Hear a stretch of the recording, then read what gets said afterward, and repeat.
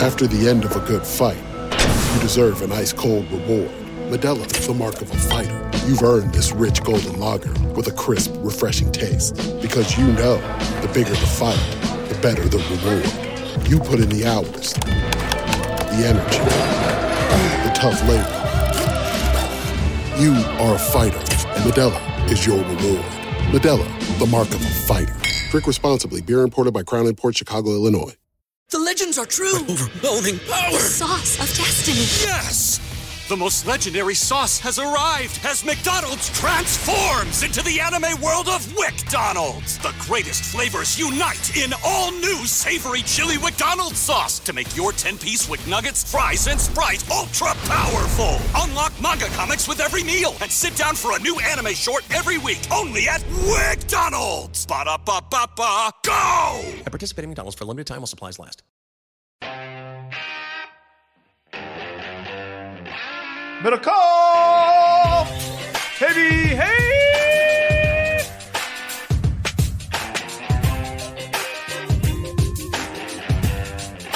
What's up, everybody? Happy New Year and welcome. It is Sunday evening or Sunday night. It is 2023. And Niners are the 2 seed, bro. We just watched an incredible football game. You know, John, you can't still spell Stidham without H-A-M. You know what they say, guy. What's that? Close only counts in horseshoes and hand grenades. So, listen, the Raiders, another one where they were right there. Raiders postgame live with John Middlecoff. Moral victories?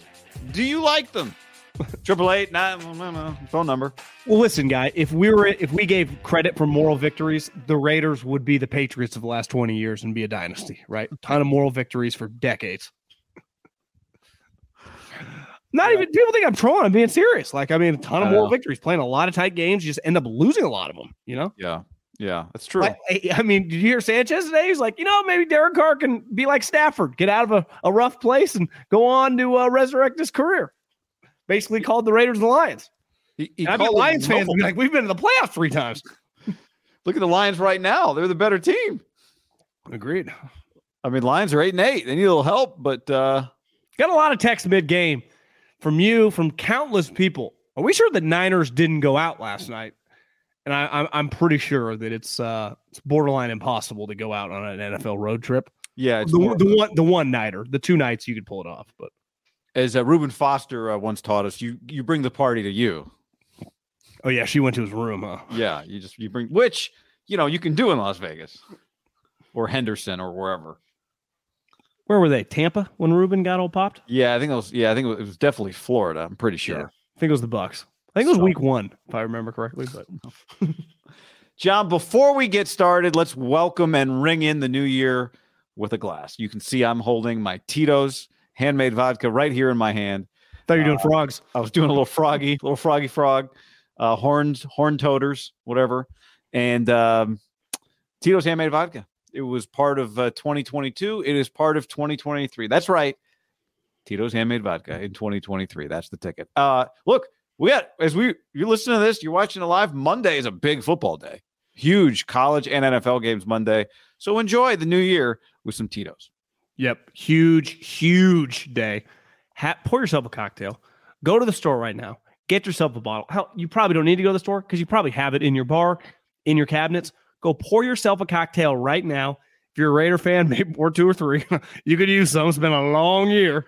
If you're a Niner fan, you now have the 2 seed. Though, people like the Packers, they are right now the 7 seed currently. So that's something to keep an eye on. Be a fun game to go to at Levi's in a couple weeks. Niners, Packers 2-7, assuming the Niners. God. Who knows? The 1 seed. What would be the line on Niners Packers right now? I'd say 7. Yeah, at most, I think. I'd be higher than you think, though. You think? I bet it'd be closer to 7 than it would 4. Hey, John. Keep going on Tito's. Then so Tito's, pour yourself a cocktail. Hopefully, you're not too hungover from New Year's Eve.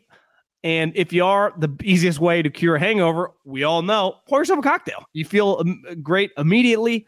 And use Tito's and sodas, Tito's and waters. Tito's is basically anything. LaCroix is my go-to. Tito and LaCroix, a nice flavored LaCroix. Little Pamp. Little pamplemousse. I love a good pamplemousse flavor. Or just even the lemon or the lime one. You don't even need to have the lemon or the lime. You just use that and it's already flavored. Yeah. Tito's and water with the lemon. That's Tito himself. That's his drink. This is a world-class, award-winning go-to. No frills, but you know what Tito's has struck, John? The perfect balance of it's no bullshit. It's no frills, but it's also classy. You know, it is the perfect for everybody. You could walk into some dive bar and ask for it. No, people are like, yeah, this guy gets it. You could walk into some, New Year's party at the top of the Fairmont Hotel. They'd be like, yeah, this person gets it. It works in every situation. That's kind of Tito's thing. Is it's perfect anywhere. Like Brock Purdy, it just fits in any situation. Yeah. Conversations about Hall of Famers or conversations about late round picks. It just works in any situation. Or overcoming a historic recession as a family. Unbelievable. Sean Purdy, John, the hero. How about that? I mean, most people, it's like, the one game I threw 3 picks in high school. We lost in the second round. We were the number 1 seed. Or, I broke my ankle, had to rehab. Brock Purdy's like, yeah, my family lost everything. It wasn't just like, we went through some rough economic times. He dropped we lost everything, which makes sense. Arizona, I think, was one of the areas hit the hardest in 2008. For people who don't know what John's referring to, during the broadcast, they asked Laura Oakman, the sideline reporter, said, I talked to Brock about, how he thinks about overcoming adversity. And you think like, being the last pick or whatever. It was like Saban didn't think he could throw. I think about when my dad lost his business. We lost our home. We lost everything in 2008, and he never wavered. Like, damn. I fucking love the Purdy's mindset. I tweeted, and maybe somebody knows this. I wasn't trying to be funny. I just like, does anybody know what Mr. Purdy does for a living? And the first reply was produce goats. I mean, clearly just look at him. Construction. He looks, I would say, general contractor, kind of that. And it makes sense once Brock says that, right? Yeah. Yeah. It makes sense that a general contractor would lose his business in a economic recession in particular. 1,000 flips I could see. Huh? I could see like home flips, right? Yeah. He buys, he is the general contractor, then he flips. He got a little over his head, and the Purdys have never looked back. Never looked back, John. Just incredible. How about Tito's on us, Purdy family, for fucking living the American dream, pulling up your bootstraps and getting back up. Love the Purdys. Peter on the stream says the refs were ass. All right. Was he a Raider fan or a Niner fan? Peter Lee right there on the stream. I think the Niners got screwed more than the Raiders had it. I mean, at one point in time, I look up, it was like 9-2 penalties. It's like, Raider, what are they going to say here? What are they going to say here? And I did think if Devontae, they would have overturned that. They would have been like, they're always against us. They're always against us. It's like, well, change your fucking colors, your brand, and just start over, guys. I told you, I think the perfect for the rebrand, purple and orange. I'd go purple and orange on the rebrand. I haven't figured out what the new name would be yet, but purple and orange on the new colors, I think. Kind of Clemson, kind of looks like the Welcome to Las Vegas sign. I would say, though, that, Mark's WNBA team, which your friend is a star of, Kelsey Plum. That's an excellent name. I do think the Vegas Golden Knights is really good, too. Like, it's hard to do new names, as everyone's been making of the Commanders and football team. Like, they can't figure it out. I would say they got those two right. Don't you agree? Yeah, I agree. The ace is perfect. So we're watching football team comes on the red zone, and they cut to a guy wearing a hog nose. And Alyssa says, what's that? So I explain it to her, and she's baffled. She goes, wait a second. They had a real mascot that like everyone called them, and they didn't just name their team the Wild Hogs. And I said, it's funny you say that. Wild Hogs actually was one of the name ideas. She was blown. She's like, I don't get it. You're saying for 30 plus years, they had a mascot and a name that everyone called them, and they didn't name the team that? I said, I know. I don't get it. I don't know what to tell you. The one thing I would say on that, a little hard to do like a Wild Hog visual, right? I mean, Arkansas Razorbacks, they go by hogs. You're right, and that works. Have you seen the new mascot they unveiled today? It was a pig. It wasn't a pig? With a big old belly. It's awful. It's so terrible. It's awful. Well, Tito's, man. Niners-Raiders. It felt like I texted you during the morning games today and said, I feel like I'm hungover just based off watching the CFP games on Saturday. It were so good. The morning NFL games had no juice. Raiders-Niners felt like TCU Michigan. It had a lot of juice. Even without Derek, which we thought, and we talked about this, it kind of took some of the juice out leading up to the game. The game ended up with quite a bit of juice. Yeah, looking around, I'd say so far, I mean, the game tonight, we'll see. It's a pretty legendary rivalry. Probably the game of the day. The only other game that would be in the mix would be Tampa, Carolina. Just in terms of entertainment value, I actually pretty confident this was the game of the day. because I watched a lot of New England, Miami, had it on second TV, 23-21. That game was terrible. I mean, the quarterbacks were getting KO'd. Yeah. Teddy was out. Eagles Saints entertained me. I had that game on. I had that Sunday ticket game on. It was pretty good, but this game was like legit. Even if we weren't super into it, like all of our chips were in the middle of the table on just being invested in this thing. It was very, very good. The ebb and flow, the classic Raiders blow another double-digit lead. It felt like the Niners were going to lose. Then it felt like they were going to win. And then to have any game that has a game-winning field goal missed and going to overtime is always pretty exhilarating, just separate from knowing, the teams. That's just a moment in the NFL. This was just a high-level entertainment NFL game. Like TCU, Michigan, Ohio State, Georgia was a really good game. TCU, Michigan had more crazy stuff happening, it felt like. I don't know if you would agree with that. When you're throwing a lot of picks in a game, though, I guess there were 3 picks in this game, but it felt like, Stidham's came. When you throw picks getting hit, I view that different than like J.J. McCarthy throwing pick sixes and stuff. I agree, yeah. But I think both are like this. What Niners Raiders had was, what did it have? 4 or 5 plays where the ball was 20 feet in the air, just kind of floating for somebody to grab it, right? It happened multiple times. Well, here's one thing that was cool about TCU Michigan is that I didn't quite realize that the wide receiver that most people think is the number 1 NFL wide receiver, number 1, that guy's going to be the top receiver in this class, and he was excellent. Like part of having a great, like that. He looks like Terrell Owens. I mean, he's fucking massive. Is when the best players in the game make sweet plays. I thought Josh Jacobs tonight dominated. Devontae was elite. Brandon Aiyuk and Christian McCaffrey dominated. Nick Bosa was all over the quarterback. So, like, the star players in this game. Stidham. Kind of, yeah, fuck it. I mean, you could argue. 365 and 3 touchdowns. Is there a chance he never has a better game the rest of his career? And 2 picks that weren't really, it wasn't like Stidham made a mistake on either one of his interceptions. What was his first pick? Was it Kerry Hyder? Oh, yeah. The Drake Jackson. So his picks were not like Derek Carr picks. Yeah, they were just things happened. Somebody made a play. Yeah, Kerry Hyder PBU. Did Derek Carr watch this game? I wondered that during the game. I don't know. I would guess he would say no. What are you watching at home? You just sit at home? I could see if I'm in his spot, I could see it's like we're just taking the family somewhere. Like I'm not even home for this today. Like where are you going? What are you waiting around? What are you staying for? Hawaii? I don't know. Oh, you're just saying like kids are out of school probably right now for a few more days. Oh, you're talking like you go to Cabo or Hawaii. Oh, yeah. You're thinking, I guess you could just go on a family. I was thinking like you just take them to this local zoo. You think everyone's looking at you? You're just going to go on a hike. Yeah. I don't know. Bakersfield. I could see them all being in Bakersfield right now. Could go to Bakersfield. But, just wild, man. It lived up to the hype. It lived up to. I would say the only thing. I think it exceeded the hype. You're right. It more than exceeded the hype. Now, part of it, the hype died dramatically when Derek was benched, and when the Raiders sucked. Right. I mean, they're playing the Chiefs. They're 6-11 football team. So part of the hype preseason was this was 2 playoff teams playing. If the Raiders had brought like their end of the bargain to the table, what they were supposed to be, this would have been incredible. It would have been one of the games of the year, right? If the Raiders were a 10-win team and headed toward the playoffs. Yeah. But I'll give them credit for showing up, playing hard, and entertaining me. And doing enough to fuck with their fans. Because people, listen, do I troll a little? Of course I do. Because it's fun. But also, it's not really debatable. And I threw this out on Twitter. Like, being a Raider fan is a little bit, I've never done hardcore drugs, but watched a lot of movies about it. Feels like a lot of similarities. The highs are very short-lived, but they are high. And then the lows are long, drawn out, and lead to dark places.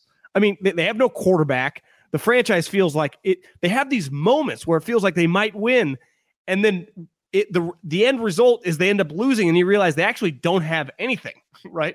I mean, it's like what actually got accomplished. And the Niners today played their shittiest game in a while defensively, probably of the year. It's like, they're 12-4, and they play the. I tried not to watch it, but it was on one of the TVs. I mean, the Cardinals are. I don't even know what they're doing right now. They started David. What happened? Blau. I didn't watch a second of it. I think the Falcons beat them 20-19 or 19-18, but it was David Blau, American Law, started. Remember, he's the one whose wife is on like the USA track and field team. Oh yeah, you're right. The Cardinals are currently 4-12. So I would add one more thing. Great. heavy drug use analogy. Just for movies. The story always ends the same. You do have options in drug use, right? Reverting prison or death. Yeah, reverting to a dark place. It was part of what made the game great too, was that Stidham was really good. We can get to kind of the Raiders aspect of it, but it did, because I texted you at halftime. I'm like, Purdy has 38 yards, and you said, yeah, he hasn't been bad. And I said, I know he hasn't been bad. He's got 38 yards. That's a crazy amount for a half of NFL football. They only had 3 possessions in the first half. I know, but so did the Raiders. And no, the Raiders had 4. They had 4. But still, it's not. I mean, he had more than twice as 38 yards. That's John. Even won 3 possessions. That's like whatever it is, 12 yards of possession, 12 and a half yards of possession. Passing. I would agree, Guy, but that is a pretty abnormal low number. For example, that's my point. That's all I'm saying. No, I'm talking about possessions. 3 possessions. I agree with you. I'll give you the second half. 1, 2, 3, 4, 5, 6, 7. They had double that more than double that in the second half. Like 3 is a tiny number, and they were 2 of 3 in terms of scoring. Right? Well, he had like 250 yards passing in the second half. He threw for 284 yards, so it worked out, but. It's just 38 was a wildly low number, and they were down. And I don't know about you. At halftime, they're down 7. Niners are down 17-14, or the Raiders lead 17-14, depending on how you look at it. And I thought they were going to win the game without much problem at that point in time. I wouldn't say we're going to win the game without much problem, because one thing, Stidham was kind of moving around. They were getting guys open. He was hitting guys. To get to him. They were struggling to get to him. That's true. Well, there was that one play in the game. Someone texted me, like, why did Bosa stop? And at first you go, like, what was Nick doing? And then the slow motion, he had got outside a couple times and kept plays alive. Clearly no one was there, and Bosa had outside contained. I think it was a genius play. Because if you see Stidham, like, he acted like he was going to go right, and then Bosa kind of stopped before he hit him. You know the play I'm talking about? Yep. There were multiple plays where Bosa would stop and ran out with either the running back or the tight end who was leaving the backfield too. I think the Niners had a sack. It felt, Crosby was MIA today. At least Bosa in the second half was peppering him. Bosa created the interception. One thing I do believe that the Niners got a little lucky is I think Waller, obviously Devontae, major problem. I would have fed Waller the ball too. Like, the Niners are not a good matchup team against a guy like that. Honestly, Devontae is one of the worst guys in the league for the Niners. Because he is unstoppable. He eviscerates the Niners. It doesn't matter who's playing corner. It doesn't matter who's playing safety. The one saving grace, obviously the Niners are going to be favored and they're a better team than the Packers, but like, removing him is a massive loss for them against the Niners. I fear he is. It's hard to go 6-11 with that guy on your team. I mean, honestly, he's shattering Raider records. He is, for a guy that misses his buddy. He didn't look like he was pouting today, did it? Well, you honor them by playing with pride, professional pride. 7 for 153, 2 touchdowns. What did you tell him? Sit out. Why don't you stand with your boy or something like that? Aiyuk backed it up. What did you think of the reviewed catch by Devontae that went as a catch, which you and I agreed, like, somehow if the officials had overturned that just because it's the Raiders and the Raiders always feel like they get hosed, it would have felt pretty funny. I think, and I thought this about the fucked up Michigan touchdown. I think there's a level of play that is just like the eye test tells us, like, that's a touchdown, that's a catch. Yeah. Like, let's just move on. I think like, I don't know. I'd coin flip 50-50. Devontae might not have caught that, but you couldn't have overturned that. When the ball doesn't move, it's hard to prove it, right? It's just so hard. His left arm to tell, was that under the ball, or I think that ball was on the ground, but he did enough that he earned that catch. I thought the fact that he even got to that point was pretty crazy. Yeah. You agree on the Michigan? They got the right call? I don't think they should have overturned that play. I do think that it's likely that he was down when he was like kind of on his butt, and his butt was a little in the end zone, and the ball had not crossed the plane, but I just didn't see a good angle that would tell me that. So I would. But he didn't have possession right away. It kind of bounced in. Yeah, I know.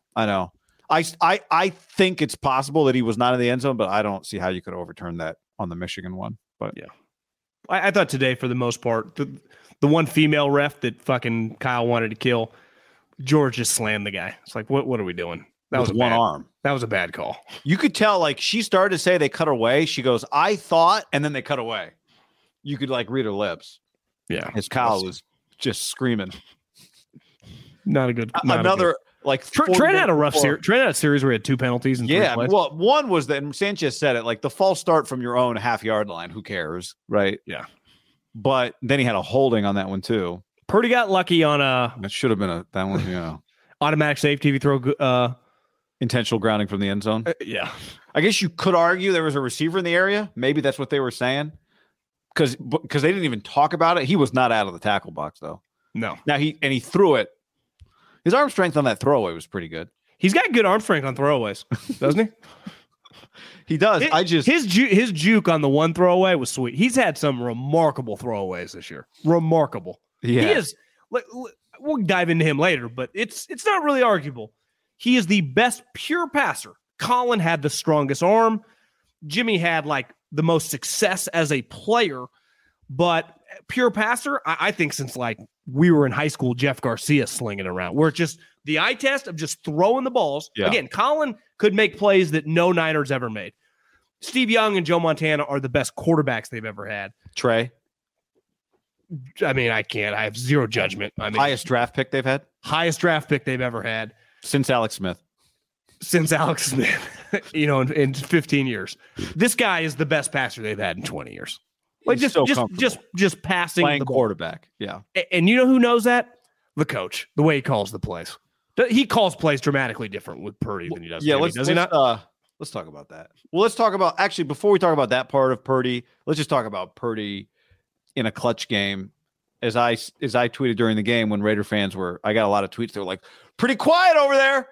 And I said, look, Montana can't lead a comeback if he never trails.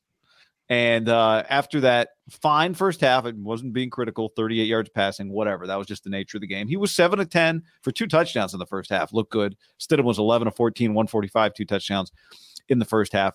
Brock finished 22 of 35, 284, 2 touchdowns, and just had a lot of clutch downfield throws in the game. Had moments. The screen at the end to McCaffrey, not at the end, before the Robbie Golden, that actually at the end.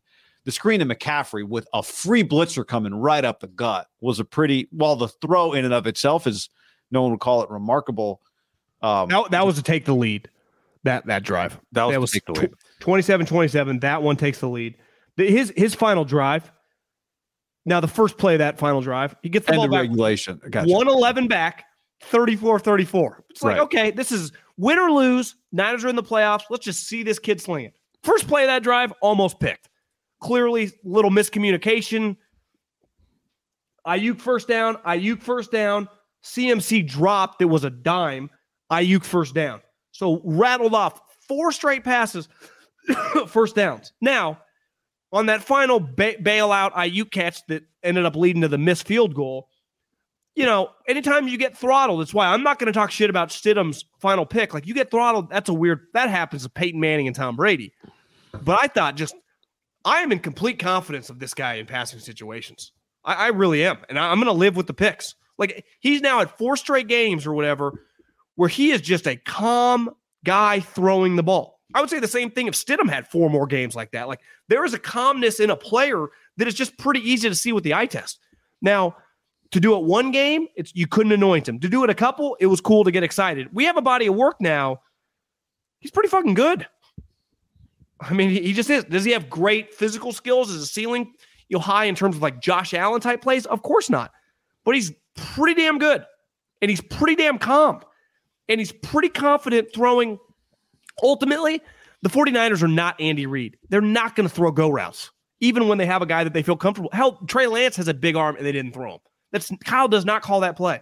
But he will call passing plays if he believes in the quarterback. He did not believe in Trey Lance. He did not as a passer. Jimmy, for the most part, he was hesitant to. This guy, it's dramatically different than you watch the other 2 guys, his play calling, isn't it? Like, they just it'll just be first down. You're like, is he just 5 wide, letting this kid sling it? Like, throughout the game. Down 7, tie game, down 3. Well, he doesn't get spooked also. But I'm saying the coach treats this guy. No, I'm saying Kyle doesn't get spooked if Brock does something risky. Feels like with Jimmy, Kyle would get a little spooked if Jimmy did something risky. Kyle would curl up kind of offensively. Yeah. He doesn't. He has as much. He has more confidence. I think he has more confidence in Brock. He certainly calls a game like that.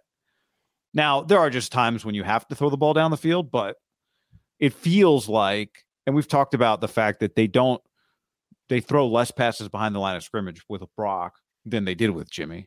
And they complete more balls from 10 to 19 yards with Brock than they did with Jimmy. And, if 18-yard kind of air yard throws are your most explosive plays, you can have a pretty explosive offense. It doesn't have to be 45-yard Devontae Adams over the top sideline throws. You'd like them, but they scheme up enough kind of downfield open throws for Kittle every once in a while for one of the other tight ends or Juice that if 18 yards are your most explosive air yard plays, that is more than you can get down the field really quickly if you're hitting 15, 16, 17, 18-yard throws, which consistently hitting those throws is what the 49ers have lacked. Well, the touchdown, it would have been the touchdown in the second half when they were down 10 points to Kittle, when he kind of did the rollout and he rolls to the left and he hits him in the back of the end zone. Yeah, probably throwing to Ray. No, I think to me it's pretty clear that he was throwing. That was one of Ray's last week. That was a really, really impressive play. Like, that was high level shit. So when and sometimes I got to catch myself when I say a ceiling, that's a pretty high ceiling NFL play, right? It's perfect. Yeah. In traffic, into the end zone, you got to drop it over guys, but leave it low enough for Kittle to go get it. Are some calling it Joe Montana to Dwight Clark? No, I wouldn't call it that, but it's a similar, just there's only one place to put that ball. Kind of like the fade. Stidham's touchdown to Devontae on that fade. Like, there's only one place to put that ball, but it's easier said than done. He cut the ball loose downfield to Kittle a couple times. That interception where Sanchez as the analyst a lot, because he can see more than we can see. We'll start reacting to a play before you know what's happening. And on the interception that he threw, Sanchez started going, whoa. And you thought, well, it's Kittle wide. Oh, if somebody is wide open down the field. Then you watch the ball get cut loose, and you don't see it a lot. Maybe that's a play where you see Brock's arm strength show up a little bit on that interception because it was underthrown. But it's also Shanahan, if I would have one kind of question for Shanahan during post-game film study, I'd say, Kyle, why are all of these play action rollouts to Brock's blind side, to Brock's left? It just takes him more time to set up and throw when he rolls that way.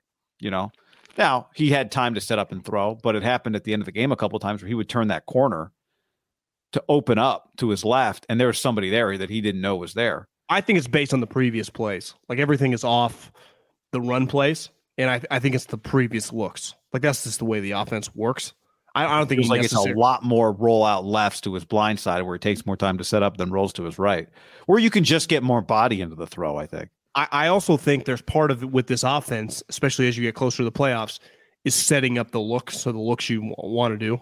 I'm not trying to act like he's Albert Einstein here, but there's just setting up plays. So I have, the full arsenal in a playoff game. Now, the difference is like, what really is the difference between a playoff game and a regular season game? Obviously, there's a lot more on the line, but in terms of, it's not like you get 20 days to prepare, right? You don't have any more time to get ready for a normal game. But I do think he's just probably trying to get more looks on tape with Brock Purdy and also just keep feeling out what he's good at, what he's not good at. I mean, this is the quarterback of the future. It is. I mean, it's not even funny at this point, right? No, he's the other quarterback. I quoted Rap Sheet's tweet. I have my Twitter back, by the way. And saw that. Congratulations. Rap Sheet said that he's got a second surgery. And I just quoted it, said, yikes. Trey Lance. And everyone's like, Middlecoff, what are you talking about? It's like, did you guys read the story? This is not the reason he's having surgery is because he's having issues. It wasn't, this was scheduled all the way. No, he's been having pain. He's been on crutches and they had to do this. So there's no way around it that it's a yikes. It doesn't mean his career's over, but this surgery was not normal. Now, regardless of this surgery or not, Brock Purdy keep doing this. He's going to go into the offseason as the starter. I mean, we're getting a little ahead of ourselves. But just because there's so much of this season that's important. But I don't even see how you could argue that at this point. Can you? No. It is inarguable at this point. Now, Trey Lance is still in the team. I'm not saying he's the backup. But for Trey Lance to be the starting quarterback, they would have to believe that what Brock Purdy is doing right now, Trey Lance can do better. And at this point, I mean, there's not a lot of guys that can do it better than Brock Purdy's doing it right now. Now, careers are made over a career, not over a month and a half. But, again, how could you argue Trey Lance could do it better than Brock at this point? Not that this is a whole Trey Lance thing, but because it'd be hard. Most quarterbacks in the league are not playing as well as Brock Purdy is playing right now. Is that fair to say? He's playing better than most quarterbacks play right now. Of the 32 guys, yeah. Yeah, just most, like he is playing, let's just say average is the middle. He is playing above average quarterback. Yes. So 100%. Like guys like that don't get replaced. Now today, a couple times, like he could have, there were some balls that could have been intercepted that were not. Sure. And I thought today was probably the most, quote unquote, the PFF interceptable balls or balls that could have been intercepted that, there's probably a play if you're playing the Giants or that's a Packer defender that probably sticks to their hands, right? Who was the guy that had a ball stick to his hands today? Did you see that clip? No. The Texan defender? His glove. He took the glove off and it was still stuck to the ball. Everyone's like, investigation? I guess if you're the Texans, no one actually cares. But I saw now this. I won't even say what I saw Mahomes do today. It doesn't matter. It's not worth bringing up Mahomes and compare. I'm not comparing him, but guys throw picks. Guys make bad plays. It's okay. Well, exactly. You could live with. This is what we always said about like why you went from Trey Lance, the potential from Jimmy. Well, give me like 4 touchdowns instead of 2, and I can live with a pick or 2. Give me 3+ touchdowns every week. Purdy's doing that. I know he only had 2, but they're explosive offensively. And what happens when they're explosive offensively? It opens up the run game. I mean, it just feels like much more of a balanced operation. And guess what?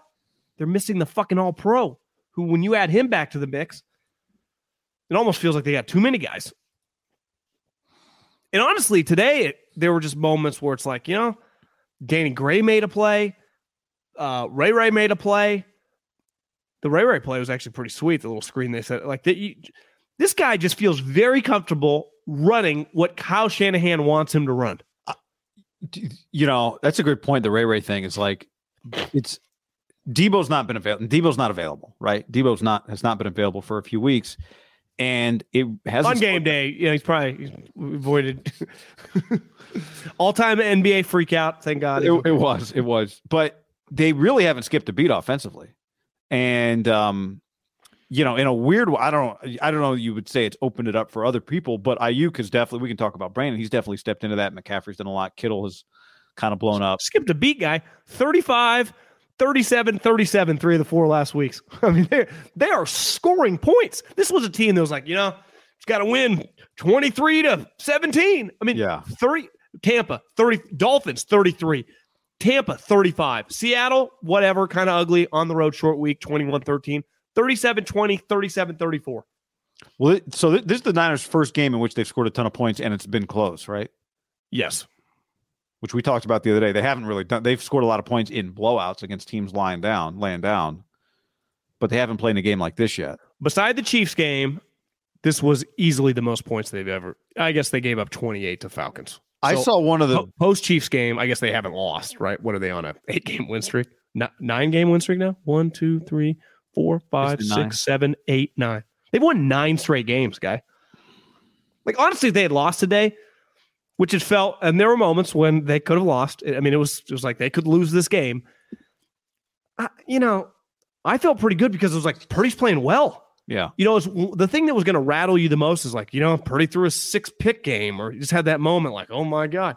It hasn't even remotely come close to happening. And okay, the defense has a shitty week. Like, whatever. Like, you're allowed to have Peyton Manning didn't have a perfect game 17 weeks a season, right? Tiger Woods shoots over par every once in a while in his prime. Now, you and I have been saying like this defense probably a little overhyped in terms of like relative to all-time defenses, but like you're allowed a bad game. Yeah. Playing an uncommon opponent. ButcherBox.com/ham helps you make good decisions. Last night I was thinking about ordering out, and then I reached into the freezer, grabbed some ground beef, and all of a sudden it was homemade taco night. With ButcherBox, you don't have to worry about what's for dinner.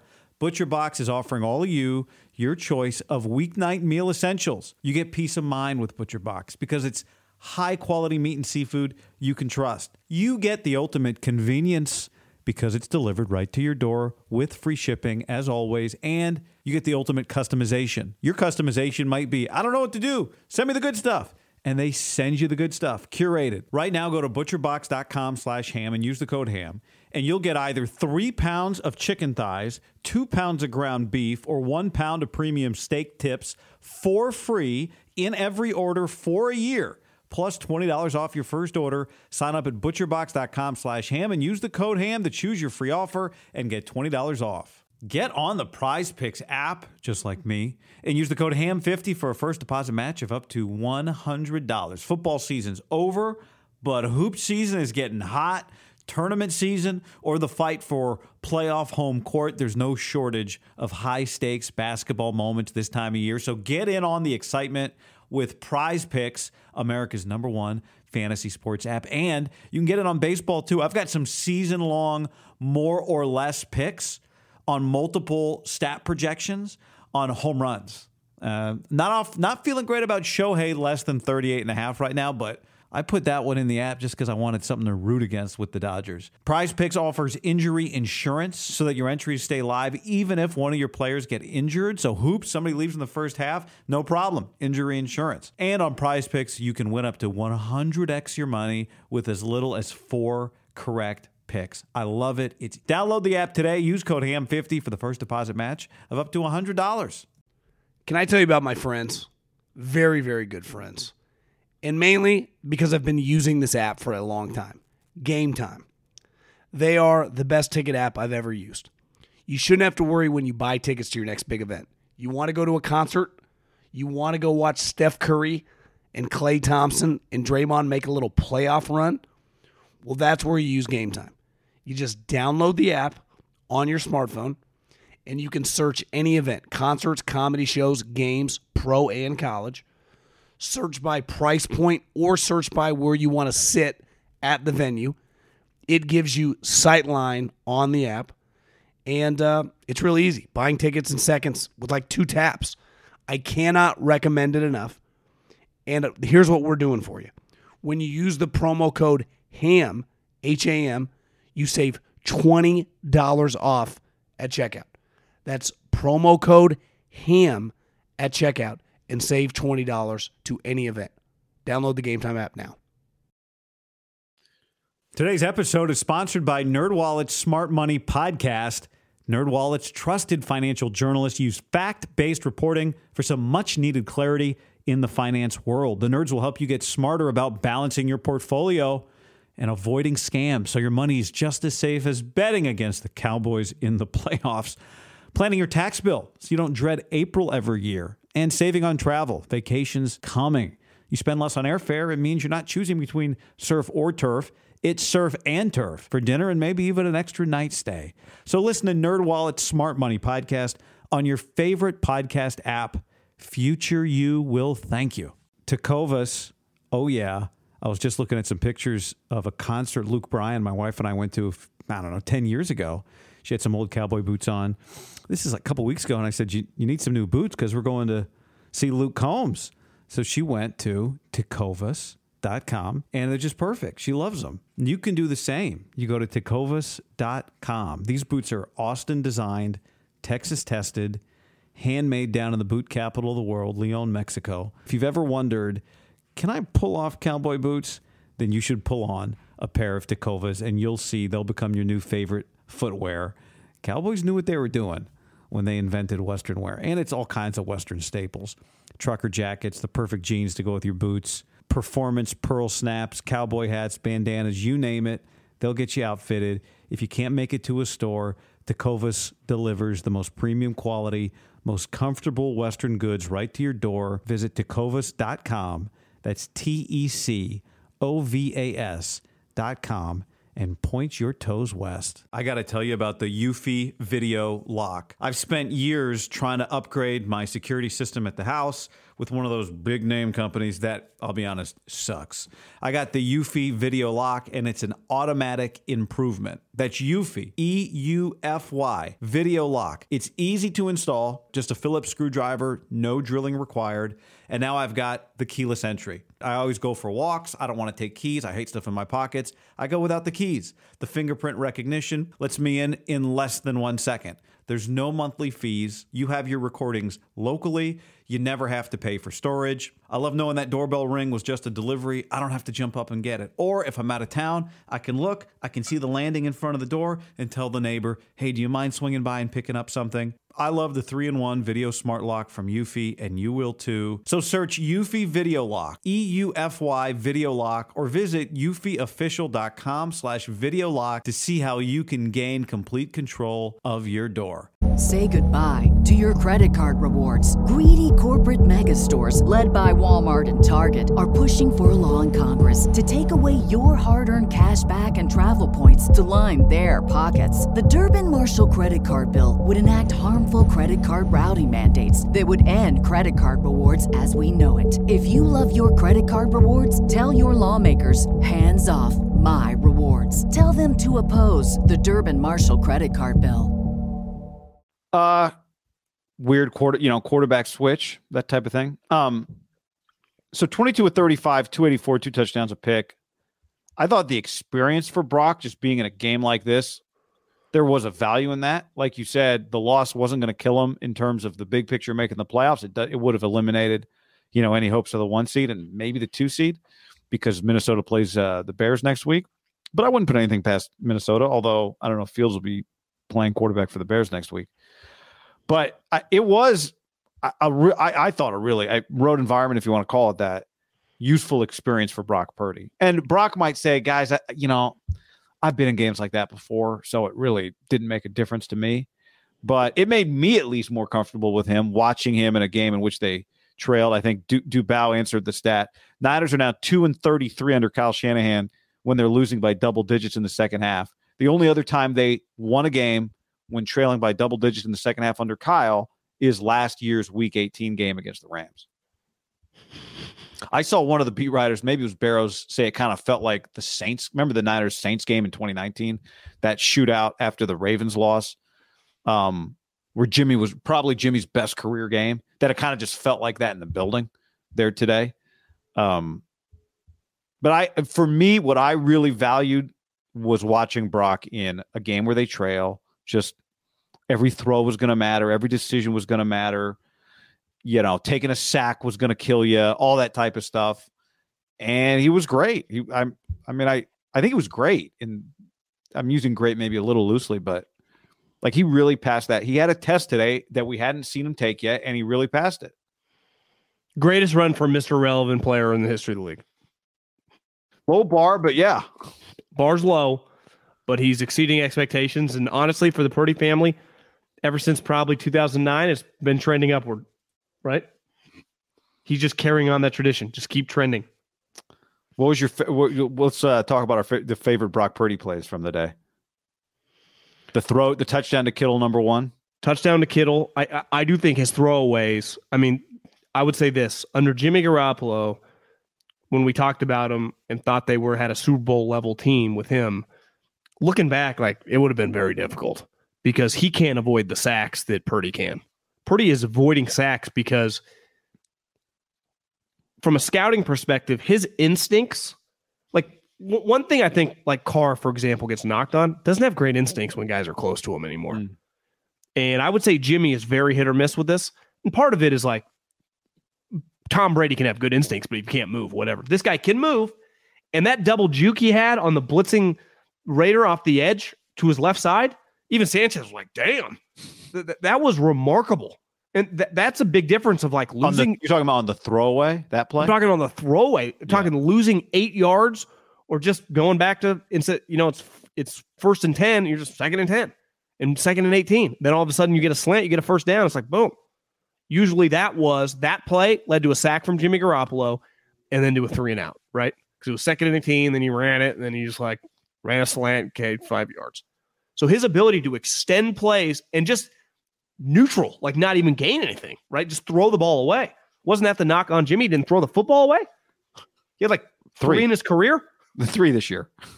So and to me, some of those. How about the dimes on the minute drive at the end of the game? Yeah, he's hitting him in stride. Like it also is a reflection of Jimmy Garoppolo's. Jimmy not very accurate. He's high, low. This guy is fucking right in the breadbasket. And a couple times, Raider defenders were draped all over Aiyuk, and he's just. Even Sanchez was like, "This is like bread and butter Montana Rice." That slant play. I'm not saying those two guys, but the slant is the bread and butter of the West Coast offense. Even though Shanahan's like this kind of morphed offense now, but you know what I'm saying? Like, if you can run the slant, Kyle's running a shitload of slants today. He had 2 huge. He had 2 huge throws. Jennings had 2 big catches. He had the one after the Kittle hold, and they had one after the Burford penalty. Remember, Burford sprinted downfield on that McCaffrey screen like he was he was running a route. Like Burford, why don't you run a slant on this play? Burford was gone. Burford was like, Forrester is going to love this so much. I'm going to deplete a DB. So both of those plays to Jennings. Guy, how about there was a throw in the second half to Jennings down the sideline, hit him in the hands. Now that it kind of got broken up, but that was a dime. It was a dime. That was going to be a really tough catch, but that was a dime. But can't you live with like the 50-50 plays that are incompletions? You're like, that was a good, productive throw. Give my guy a chance. It felt like a lot of times downfield, Garoppolo didn't give guys chances. No. Like I said earlier, I thought the second down at midfield that McCaffrey went for 38 yards to set up the go-ahead score when he has an unblocked blitzer coming right up the gut, and he gets it to Christian.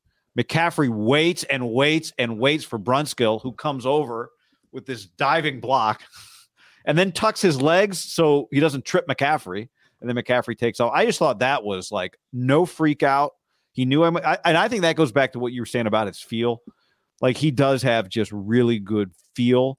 And I think you wonder, with a rookie who has good feel in college, when the game speeds up in the NFL, will his feel translate? And Purdy's feel translates. That's, I think when you watch basketball, you can see that really quickly. Like with a rookie, basketball, it's really obvious. Like, does the guy have a feel? Is he in the right place? Is the ball moving when he touches it? Does he know what to do with it? Does he help on defense? You can see it really quickly in hoops. And you see it really quickly with Brock. Like, when there is pressure, does he know exactly how much time he has to not panic? And he doesn't. Well, don't you does think not panic under pressure, like literally under a guy running at him pressure. One thing you see in the Final Four with the college guys, TCU doesn't have that many 5 stars, but the other programs have high-level guys that are just like pretty natural players. Yeah. But you do college games, and if you watch a lot of college games where you see guys like, this guy should be pretty talented, but he's just like, something's missing. I bet you see it a lot when you call college basketball games. Like, this guy's 6'9", he's fucking shredded. It's like, I don't think the guy knows what he's doing out there. I can't tell you how many sophomores I've talked to a basketball coach about, like, how's John doing? He's like, well, he's like 6'8", 235. He's like, well, he's, just trying. He doesn't really have the feel yet. It's just, I think it's so hard in basketball to like get that. And if you don't have it by the time you're through your freshman year, like, you're probably not getting it. And what's crazy about the NFL, is the draft is a process of like balancing upside on guys like a Kittle, right? On a Fred Warner, guys that have the measurables that just for whatever reason you can get in the 3rd or the 4th or the 5th round and then can become high-end players, and taking like, this guy's really got some instincts. Because if Purdy was Nick Foles' size, like we said, he would have gotten in the 1st round. People loved him and he produced at the highest level, but he's tiny. But you watch him, you go, this guy just has it, right? He just has it. Like Steve Kerr, the type guys he loves just have it, right? Now, a lot of people are like, well, he just doesn't like the talented guys. He just wants guys that are good. They're like, yeah, they might have a lower a lower ceiling, but they can just operate. Well, that's the thing. And this guy, in a weird way, is kind of breaking through that ceiling of like, well, we acted like he's just this high floor guy. He's actually probably somewhere closer in the middle of like, he breaks through that floor. We have to acknowledge, like, he does not have the physical attributes of Mahomes, Herbert, or Allen, obviously. But he's fucking, if Kirk Cousins and some of these guys, like Dak Prescott, doesn't have a great arm. Now, Dak's bigger, But I watched Dak on Thursday Night Football throw a pick right in the fucking guy's breadbasket. Like and look, they've put good teams around him and they win 12 games every year, right? And the difference is, like, imagine if Dak was Kyle's quarterback. Kyle would feel great about it. Like, part of, like, the Niners having Purdy just play like that, if he can get into that group of what Cousins and Dak, kind of hold down that 9 to 11 group. Well, if you have a high-end coach and a good roster, like, you can make hay. The reason the Cowboys lost in the playoffs is because they're coaching their operation, right? Their talent with the Niners, it didn't look like that big of a gap, right? It was like they were going off sides every play, and fucking McCarthy's chewing on a pencil. Couldn't manage the clock at the end of the game. No, Dax was a better quarterback than Jimmy Garoppolo. So the point, and this is, listen, would you rather have the top 5 quarterbacks? Of course, but that's just not an option. And the Niners tried, and now the guy's getting a second surgery in 6 months. Shit, less than that, right? I mean, when did he get hurt? Middle of September? This is what they got. He's fucking damn impressive. And their coach who's the offensive coordinator, loves him. And when I'm saying love, like, just watch, like, the way he calls plays. Well, also their star players are producing with him, which I think is just, when you are a new quarterback, it's a really simple. You remember the story? Was it a Niners practice? Aiyuk, or was it after? I think it was a practice after the week in which Purdy came in for Jimmy. There was a play in practice where it was Aiyuk didn't get the ball a lot, or something like that, right? Aiyuk missed him. He missed Aiyuk on a play, or maybe he missed him in practice. The story was Aiyuk telling the story. Purdy came right up to me. He's like, "Man, I'm going to get you. Don't worry. Like, I got you." Right. And I don't know if you heard today during the broadcast, there was some play in practice where Stidham came up to Devontae, was like, I'll get you next time. I got you. And Devontae was like, don't worry about it, man. You don't have to be perfect. Just put it up there for me. My point is, like, all these quarterbacks, I think, are very cognizant of getting the ball to the star player, because the star player, like, wants the ball and will be mad at you if he doesn't get the ball. Well, all the star players, now part of this is just Kyle's able to manipulate the offense with short throws to get guys the ball. But if you have stars on your team, the number one requirement for the quarterback is just get the guy the ball. That's it. Just get the guy the ball. Don't give away possessions and get the guy the ball. Well, listen, he's a fun story, and I root for him when he plays, and I root for this team, besides when they play the Niners, just because I know a lot of people there.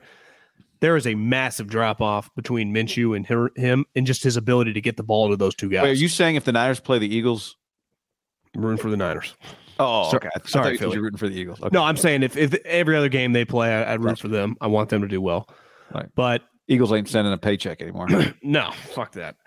But I enjoy watching them. Like, they're a star-studded team like the Niners. There is a massive drop-off on their ability to, like, function with their offensive stars. Because like the Niners, A.J. Brown, who did hit a big play today, Devontae, stud, Miles Sanders, Goddard, like, they are locked and loaded. But the drop-off is precipitous, right, with Jalen and Gardner. And I think it's pretty clear, like, Gardner's a solid backup. Like, he's going to play in the league for a while. Purdy is feeding these guys. Now, part of it is the offense. And, a huge part of it is the offense. But that's the offense. That's what Kyle's always said. It's like, Middlecoff, you and everyone else on the internet thinks I need this fucking star quarterback. My offense, if you just can play at a relatively high level, we're going to score points. We're going to score points. And today they scored fucking points with ease. Now, the Raiders defense sucks. But like we said, it was the previous 4 of the last 5 weeks. They just score touchdowns. They feel potent. That's the first half of the season. They did not feel potent. They were winning games or competitive in games, but they weren't potent. They feel potent now. Honestly, the Raiders at any moment kind of feel potent because, like, they might just go deep to Waller or Devontae, right? Right. The Niners never felt like that with old James Garoppolo. I think the other thing, when you look back at Minshew, remember, like, the early Minshew magic in Jacksonville, the one thing that Minshew does that Brock at least has not done is he throws picks. He did it today. He threw it back. Like I said, he did have some drop today. Would you count that last one a drop? Where he was trying to hit Aiyuk? There was one in the end zone that the guy was sitting right there. And you did tweet, you did text me that, they shouldn't be allowed to wear black because of the black end zone. You can't see. I do think it's an unfair advantage for the Raiders to wear black at home when they play the black jersey in the black end zone. Like Boise, blue on blue? Yeah, shouldn't be allowed to wear blue on blue. But the end zone play, like in the playoffs, that's how Chandler Jones, picked off whatever his name on the Patriots. Oh yeah, that Jacoby thought he was because he was laying down at first. He was in the black, wearing black in the low. I mean, I just unfair advantage. I wish the league. I think the competition committee should look at it. Are you trying to diminish a top 3 Raider moment in the last 20 years since the internet started? That's fucked up, man. That's fucked up. Top 3 moment. Look, I'm Raider guy, John, so I can say those things. True. I acknowledge. I think we have a could argue last 20 years their top moment was last year beating Herbert in the week 18 or whatever. Chandler Jones number 2. Yeah, it might be. I mean, it was just signing Josh McDaniels feels like that was pretty high. Yeah, it's going well. That was a big moment. Getting the stadium in Vegas in your face, in my face, that was a big moment. I give Jerry credit on that. Ryan on the stream says, is Josh McDaniels or Nate Hackett going to drink more Tito's by themselves this offseason? -150, it's Nate. No clue if my first super went through. Super chat. Jerry Rosenberg almost pulled it off today. Broncos Chiefs. I looked over one time. I had them on like one of the 3 screens, and he was walking so fast down the sideline. I was thinking like, what? This is crazy. Did he have a headset on? He had a headset on, yeah. Okay. Now, part of it was, their defensive coordinator, who's also a UC Davis guy, who's obviously really good. Hero. And to me, if I'm Kyle, I'm sniffing around on him to replace D'Amico. If D'Amico goes, dreams of sushi. Yeah, I that guy's good. He turned it down. Now, I think Nathaniel Hackett is his best friend since college, so it might be principle. But you do they do give you a prorated interim. If you're making $2 million as the D coordinator, you get the prorated double rate. I mean, that's not nothing. Maybe just doing what was right for the team. He knows his stock is as high as it could be. I'm not going to come out here and start mismanaging timeouts when I'm not prepared. That's true. Yeah. Why do I want to diminish any of my shine? Yeah. I'm just going to be over here coaching D. I don't want to have to talk to Russ. Yeah. Russ started crying today. You see that? No. Crying would be strong. He got emotional. Yeah. The guy's supporting him on social. Oh, yeah. I did see a lot. Garrett Bowles. Judy and Sutton. Yeah. And their offensive lineman also got in a fight with the backup quarterback last week because he didn't pick him up. So it's Twitter's, there are a lot of people in society that drive right by the homeless guy on the side and then get home and tweet like, "Oh my God, I love poor people." It's like it's pretty easy to tweet, There's only so much you can do. All right. It's very hollow. It's very hollow. Brandon Aiyuk today, not hollow. 9 catches, 101 yards, a touchdown. One of his catches was also not a pick. So I give him extra credit for that. His last catch when the ball was fluttering in the air. He came over and made a play on it, and just was everywhere. I mean, felt like a primetime player, war daddy, PTPer. The numbers weren't as big, but it kind of felt like in a weird way he was going toe to toe with Devontae, and he was just there. He was there every time. It felt like the Niners needed him outside of that stumble, drop, whatever. I give him a little slack on that. It was if you look back, like it's one of his biggest games just statistically of his career, and it was one of the most important for sure. If you've watched him play all season, and most people listening have, like the way he carries himself like every single game. I'm going 10 for 120, and he runs routes. He gets open. You see the NFL tweeted Instagram something out of his routes, and all the guys were like reposting it of him just getting open all season long. And the thing I respect most about Devontae Adams is he doesn't say much. He doesn't feel like he's barking at the other team, or he's like the opposite of like a Jalen Ramsey, some of the Terrell Owens over the years. Like, and it's easy to get in that when you're on the outside, right? He just fucking dominates. I do think Aiyuk, and there's a toughness to Devontae. He doesn't talk about it. You just feel like this guy's tough. Aiyuk has the same kind of mannerisms. Like, I want to go to war with this fucking guy. Like, I want to go to war with Devontae Adams. I want to go to war with Brandon Aiyuk. Now, obviously, Adams has done it a lot longer, but I don't see how you watch Aiyuk, and his stats in a passing league are not going to be comparable to probably the top 15 guys in the league, but he is. I don't think there are 15 wide receivers the 49ers would trade him for, right? I agree. I mean, his 9 catches, just looking at his history, his 9 catches ties the second most catches he's had in a game in his career. And the 101 receiving yards is 4th most he's had in his career. 3 of his 4 most productive games in terms of yards have come on the road. At New England, a blowout back in 2020. Well, actually, this Raider game now is up here. It says 107 yards. So there's some discrepancy. This actually has it as his 3rd biggest game. One stat says 101. This thing says 107, but it's one of the biggest games of his career.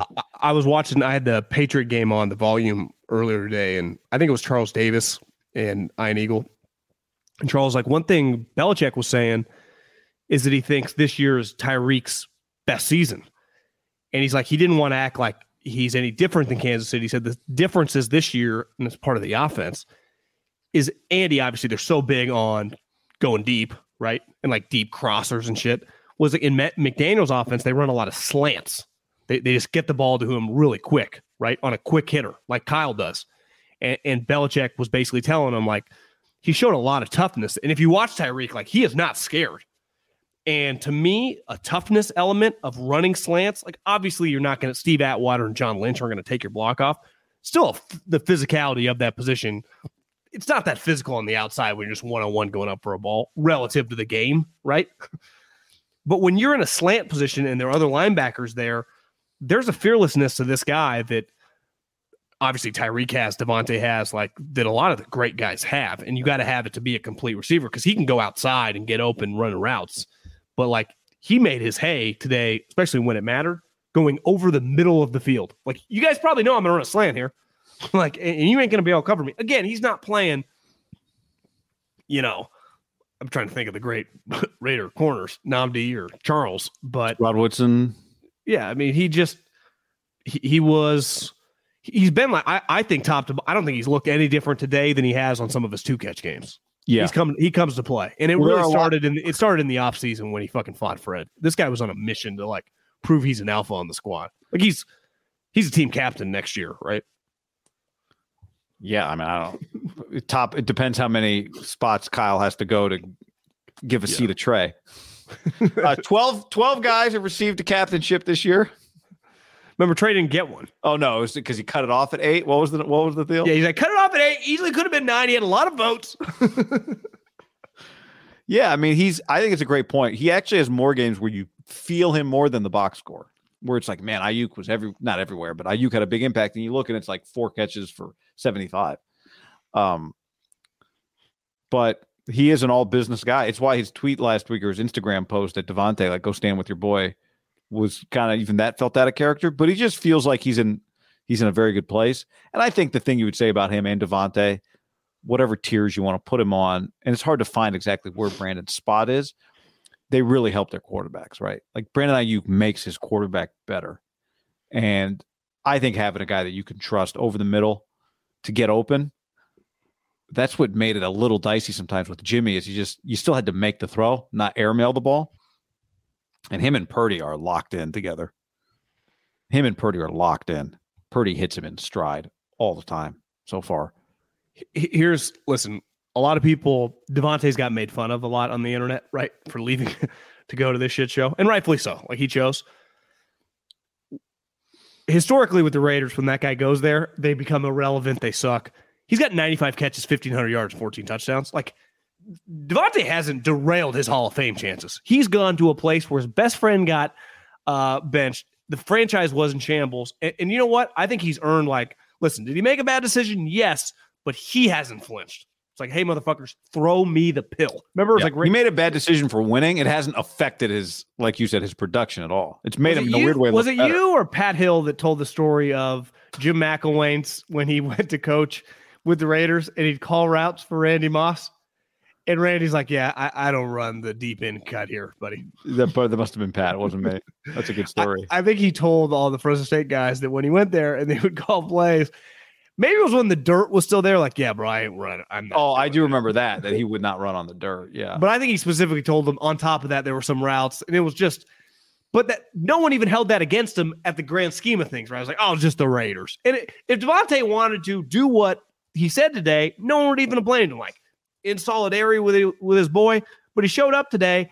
I feel Aiyuk is cut from that same cloth, and I like that in my players. Like, there's just not much BS with them. They're not divas. They're just fucking there to play. Now, Devontae's been doing it a long time, but think about this. They're both, Devontae's from the Packers with like the highly craziness with Aaron Rodgers, and he just kind of handled it. Aiyuk, who feels actually a little crazier than Devontae. Like, that moment with Fred Warner was a pretty high level. Like, I got a little crazy in me, motherfuckers, and I ain't scared of shit. John's talking about, we've mentioned it a lot, but a practice play in which Fred clocked a guy. We were there, and Brandon came running from across the field to start a fight. Well, he fought him twice in 3 reps. Well, that's right. That was after there had already been. There'd been some shit talking leading up to that practice, hadn't there been? Yeah, because Fred called him like his little brother, and he's like, Fred had tapped him on the head or something like that. Yeah. Yeah, and it's just this guy. You remember going to OTAs and just seeing the way he carried himself? Like, I do. Where was Debo? Oh, nowhere to be found. Well, there were. Was that his trade request? Yeah. When then there were times where like, Debo ever roll that back or just pretend like that didn't happen? What's that? The trade request? Yeah, I thought you don't believe that it ever happened. Well, I don't think he ever acknowledged it or anything. It just kind of came and went. Kind of the way to do things now. But there were times where you'd watch the receiver drills. I remember early where Aiyuk was all, whatever. People always make a lot of this, like, who's in front? Well, Aiyuk was always. But he's carried himself this way for a few years. Like, he's just he was good last year. Honestly, kind of to the point where I believe that, Shanahan's narrative on Aiyuk being in the doghouse is not that he was mad that Brandon was misbehaving. It's that Brandon debuted in the NFL in the COVID year, right? This is 3rd year, yep. Didn't get as much practice, like just didn't quite understand because there wasn't a preseason, there was less camp or whatever the deal. I don't remember exactly. But Kyle's ultimate... Well, there was no off-season training camp that started. So Kyle's ultimate kind of explanation, the narrative that he puts out there, is that it wasn't that Brandon did something wrong so much as he was behind because he didn't quite understand what was required of him, but he was never a screw around guy or wasn't taking it seriously or anything.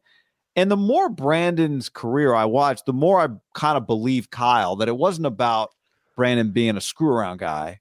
He did mention some stuff a couple weeks ago. I wonder if the Welker and his relationship was kind of weird and rocky, and maybe Kyle sided with Welker early on, and then I think maybe he shifted to be Aiyuk, and then wasn't a big Welker guy. I do think there's some more as time goes on to look into that historically. There might have been a little something. Yeah. Think about 17 Niner coaches whenever I watch a Dolphins game, and he's one of them. And it feels like he was always leaving with whoever left first or next, I guess. Yeah. Like, Kyle, you can stop the wide receiver coach from going. He didn't stop him. Nope. Peace. Devontae, 14 touchdowns now, leads the NFL, by the way. That's 2 more than Kelsey. That's 4 more than Diggs. You know who's 4th in the NFL in touchdown receptions? Scored 1 today. What team? Give it away, huh? Yeah. Amari. I did see someone tweet today, like, Amari Sneaky having a massive year. Did you see the other tweet about all the NFL.com tweets about the Browns? No. Every Browns touchdown highlight, there's like 3 touchdown passes today. They zoom the image in so the quarterback is cropped out of the highlight. So you just see like the ball, maybe for a moment you'll see the throw, but the ball just like comes out of the right side of the screen because they zoom it in so you don't see Deshaun. And they don't say the quarterback's name in the tweet. Whereas like most times they always say like, Purdy to Aiyuk for 60 yards or whatever. So you think if we click on the Chiefs, it'd be like Mahomes dropping back to Kelsey? Of course. The quarterbacks are the stars. And with them, they don't say that. They're just like, Amari goes big, and like, you don't even see the thrower. Since when do you crop the quarterback out of the highlight? Amari's going to end his career. Is he going to have like a Hall of Fame level stat resume of just a ton of like production? And it's like, was he probably just really solid player? That's people are going to act like, oh, he just didn't live up to the hype. And you're going to look at his stats. You're like, well, he's fucking pretty damn good. You have another team in him? Probably, right? Doesn't feel like he's long for the Browns, but they're going to keep him next year because they're going to next year they're going to think they can get Deshaun Watson. I looked at one time today. Watson's stats were pretty terrible. So he's having his 6th 1,000-yard season in 9 years in the NFL this year. He's probably going to finish with maybe with double-digit touchdowns for the first time in his career. He's having one of the best years. I mean, he just had a bunch of really good years. How many total touchdowns does the guy have in 7 years? Well, this doesn't have. What did I tell you he has today? 9. So now he's got 55. I mean, is he going to end up with like 95 touchdowns? He's only 28. You're not that old, man. 28, turns 29 in June. So I'd say he feels like he's got a game that'll age, right? He could play another 9 years, maybe. I would have bet against him trying in Cleveland. Like just quiet. Might be a Shanahan guy actually one day. Kind of feels that way. According to Pro Football Reference, his nickname is the Route Runner. So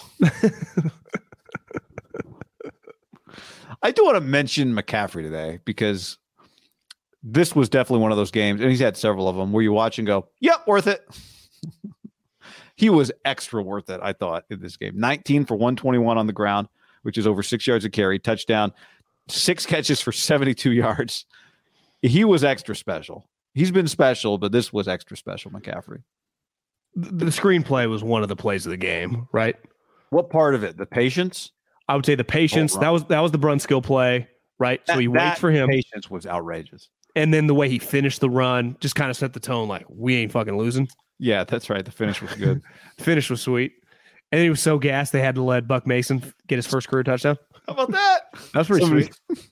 And then that was a really good run. To me, it was pretty cool too when he, anytime that the star player like gets a lot of joy and the backup player kind of, especially as a running back, when the guy gets to kind of like piggyback off your work. Right. He's just so good in the Price had a good run, by the way. Was that a first down run today? It was a little Le'Veon Bell, like patient, and then I hit it. It was sweet. And then he had the little 360 that gave him an extra couple yards. Yeah, man. Sanchez had a good point. I think Sanchez is actually pretty good. Sanchez is awesome. Just an easy listen, isn't it? He's comfortable. He's comfortable. He's just himself. Very insightful. I had Buddy that worked on the Bears when he was the backup, and he's like, listen, I don't know if he's that good at football or anything. We love him in the building. Like you can just tell, like, I didn't kick it with Sanchez. Yeah. He's just a natural. He's very comfortable, like in his own skin, right? I'm not trying to act like I'm Rome or whatever. I'm just calling the game, having a good time. I went to SC. I've been getting laid for 20 plus years. I'm 35 years old. Like, kind of makes pretty good. Some dorky jokes every time he's on camera, but like it's very endearing, which is fine. But the one thing he said, and I guess I agree with him. Purdy hit a seed to McCaffrey on the slant. Like they ran double slants. Yeah. Yep. And they took Aiyuk away. And at first I'm like, do not throw it to 11 because the guy bolts in would have picked it off. And Purdy waits that extra second, and Christian's wide open and hits his hands, and it hits the ground. And he's like, I know he's the best pass catching wide receiver in the league. And he has the most catches in the history of the league through 6 years, passes Roger Craig. Is that what that stat was today on the screen? Yeah, well, yeah, they said it on the broadcast too. And Maria was like, who is the quarterback for Roger Craig? I was like, Joe Montana. So it's like, it's a lot of symmetry here, but he isn't a wide receiver, right? So it's like, can you live with that drop? Is it a tough catch? Yeah. I think you can. I mean, yeah, it's just part of it. It's just whatever. I mean, I think he'll probably catch it more than he doesn't. It was a rocket. I bet he would tell you he's pissed off he dropped that. Yeah, I'm sure he would. You expect him to make those plays. He just makes so many plays. He's sweet. The screen. Raiders defense does suck. I mean, he has not been running the ball. And here's the point: they needed Christian McCaffrey to win the game today, and he was excellent for sure. So whoever you're playing. He just starts every game at 100 miles an hour, and then it just depends. If you get the ball first in the second half, he eats a whole banana at halftime, and if you defer it, he eats half a banana, or is it the other way? It wasn't really clear. Does he eat half a banana if you're getting the ball first in the second half, or a whole banana? Did you catch that part of the Barrows article when he was in there at halftime? Listen, no offense. McCaffrey has peanut butter and jelly, and then it depends on when they're getting the ball, how much banana he eats. So today they got the ball. I bet it was half a banana. Because you don't need the banana to last as long. I like doing peanut butter and jelly and put the banana in there. That's a great move. Yeah, that's a good sandwich. I remember seeing Mark Sanchez at Pac-12 Media Day a few years ago, and there's always like some big time guys there, and you see him, whatever. And he was just walking around, like just kind of talking to anybody who popped up and talked to him, just cruising around, doing work, kind of prepping. I just remember thinking, like, he just looks really comfortable. I mean, son of a fireman, man, blue collar guy. Son of a fireman. Yeah, I mean, played for USC and the Jets. For Rex. Got nicknamed the Sanchez, won some playoff games. Yep. Was a quarterback on a team that beat the Patriots at home in their head. Had the butt fumble, doesn't care. Doesn't phase him at all. Like, actually, I think laughs at it sometimes, whatever. Well, I mean, he did. I mean, he was dating Verlander's girl for a little while. Oh, that's right. You know, I mean, Sanchez lived a good life. You know, don't cry for Sanchez. No one's crying for Sanchez. Sneaky had a longer end of his career, too. Yeah. If you just told me, like, yeah, Sanchez and Christian kept going longer. Sanchez just feels like he just hangs out with the guys. You know, Sanchez just feels like a dude. Sanchez is not gonna go away for a while on TV. Well, I think Fox has two, I hadn't thought about it, but I just watched the game thinking, man, between him and Olsen, they've got two young guys that are really good at this. How about the ref in the Niners-Raider game looking like Greg Olsen's uncle or brother? You notice that guy? No, I didn't. That guy looks just like an Olsen family member, whatever his name is. Olsens are good looking. They had great hair. Yeah. 49ers defense today. They gave up 365 passing yards to Jarrett Stidham in his first career start. And all told, they allowed, 500? Looks like a lot of yards. Even. Looks like a lot of yards. 500 even. A 500 burger. Doesn't matter. Yeah, I mean, the quarterback played well. Like, all seriousness, no hating on the Raiders. The quarterback looked pretty good. It was if you're him, and they showed his wife 75 times. I mean, holy. And her friends who were very happy to be in the suite. They're good-looking people, but I mean, we got a little much of them. Had a good day. Not so much in the second half. It was an exciting day for the young man, but yeah. Listen, my whole take on the Niners defense is you're allowed an off day throughout the season. They were pretty terrible today. It looked like, as most people were joking, did they go out last night on the strip? The Bosa, did you notice him slipping a couple times when he was trying to do moves? He tried to do like a 360 move one time and slipped. Saw him slip another time. Robbie Gold checked the turf after his miss. Yes. No, Robbie, that was you. And Bosa had the play of the game at the end. No, he did. But I'm saying early in the game, they weren't really getting pressure. It just felt like there were some openings over the middle of the field. Their corners, just a split. I mean, that touchdown at the end of the first half, Ward right there. He's made that play all season long, and Devontae gets basically 3 feet in. They had some open guys. Lenore was right there on the big Devontae play at the end of the game. I don't know, I mean, Waller, I think they got lucky. He got targeted 5 times. You could have targeted him more. The Niners, that was a tough matchup for them, right? When you factor in his height and his speed, because their safeties don't really run. Luckily, like, you look at the NFC, like, it's not going to be a crazy matchup. Honestly, you could argue the Raiders match up pretty well against the Niners. I had a buddy in the league tell me he thinks Josh Jacobs, when you just watch his film when he's been on the field this year, you could make an argument he's been the best running back in the league. Wow. Just physicality and just how big of a load he is. He's fucking good, So they have a star running back who runs like it's Earl Campbell 1978. They have a top 2 or 3 wide receiver. When he's on, you could argue he's the best receiver in the league. Waller, who's mailed it in since he got paid 2 years ago, felt like he's like showed up today, missing Derek. You watch his comments when Derek got benched, a little weird, maybe like they're not buddies. That's a good tight end is just going to be a tough matchup for their safeties.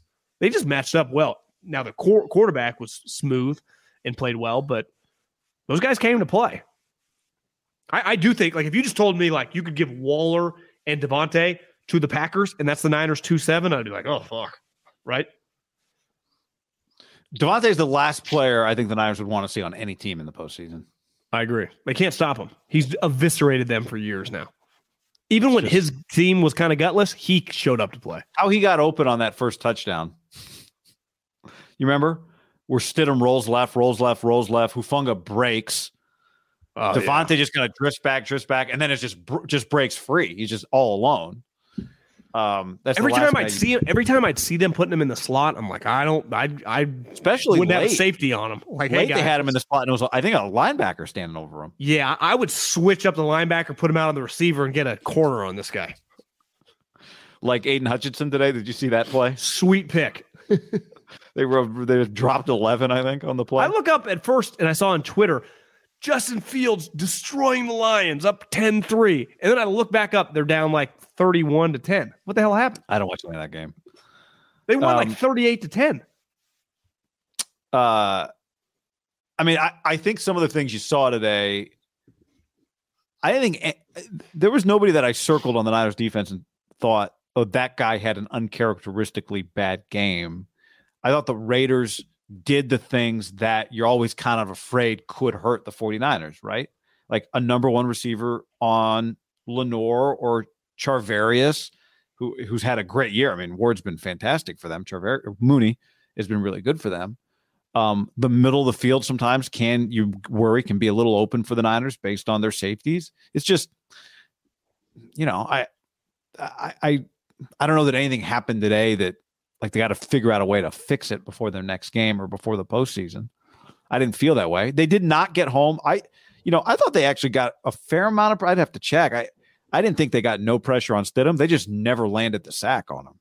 He made the one play where he avoided 2 sacks and got it out to Hollins for a first down. Yeah. Remember that? That was a pretty sweet play. Yeah, I'm with you. Even when Lenore got beat, he is right there. I mean, there were plays last year, remember, when guys weren't even in the vicinity. I can live with a guy giving up a touchdown or a catch with him being there. It's a hard place to make. The irony of it all is that they had, they've got Armstead and Kinlaw back together. Armstead made the big play on the 4th down, the 4th and goal where they got stuffed. Armstead made a huge play early in the game. Yeah, he's been big. Greenlaw. Did Greenlaw come back?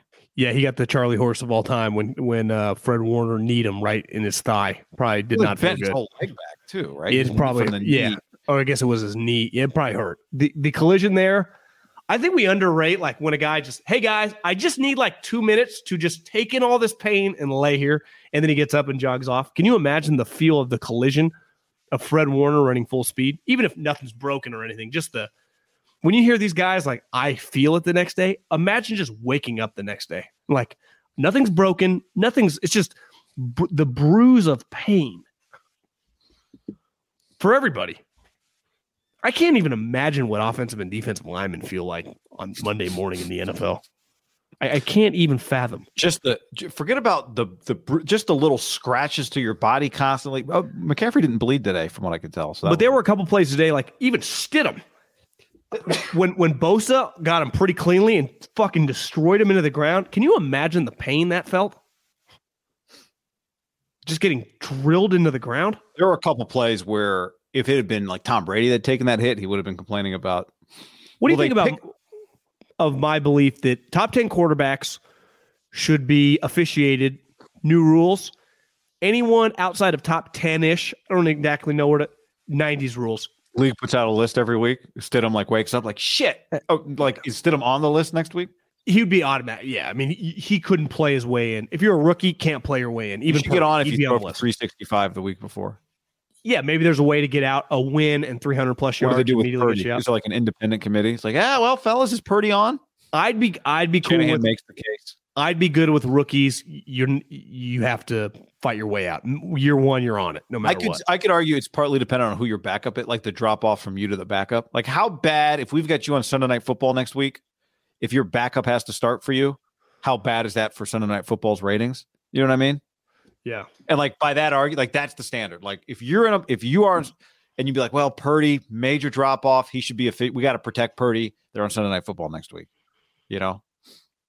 And I think you could fall off. Like, Tom, you're not grandfathered in. It's on.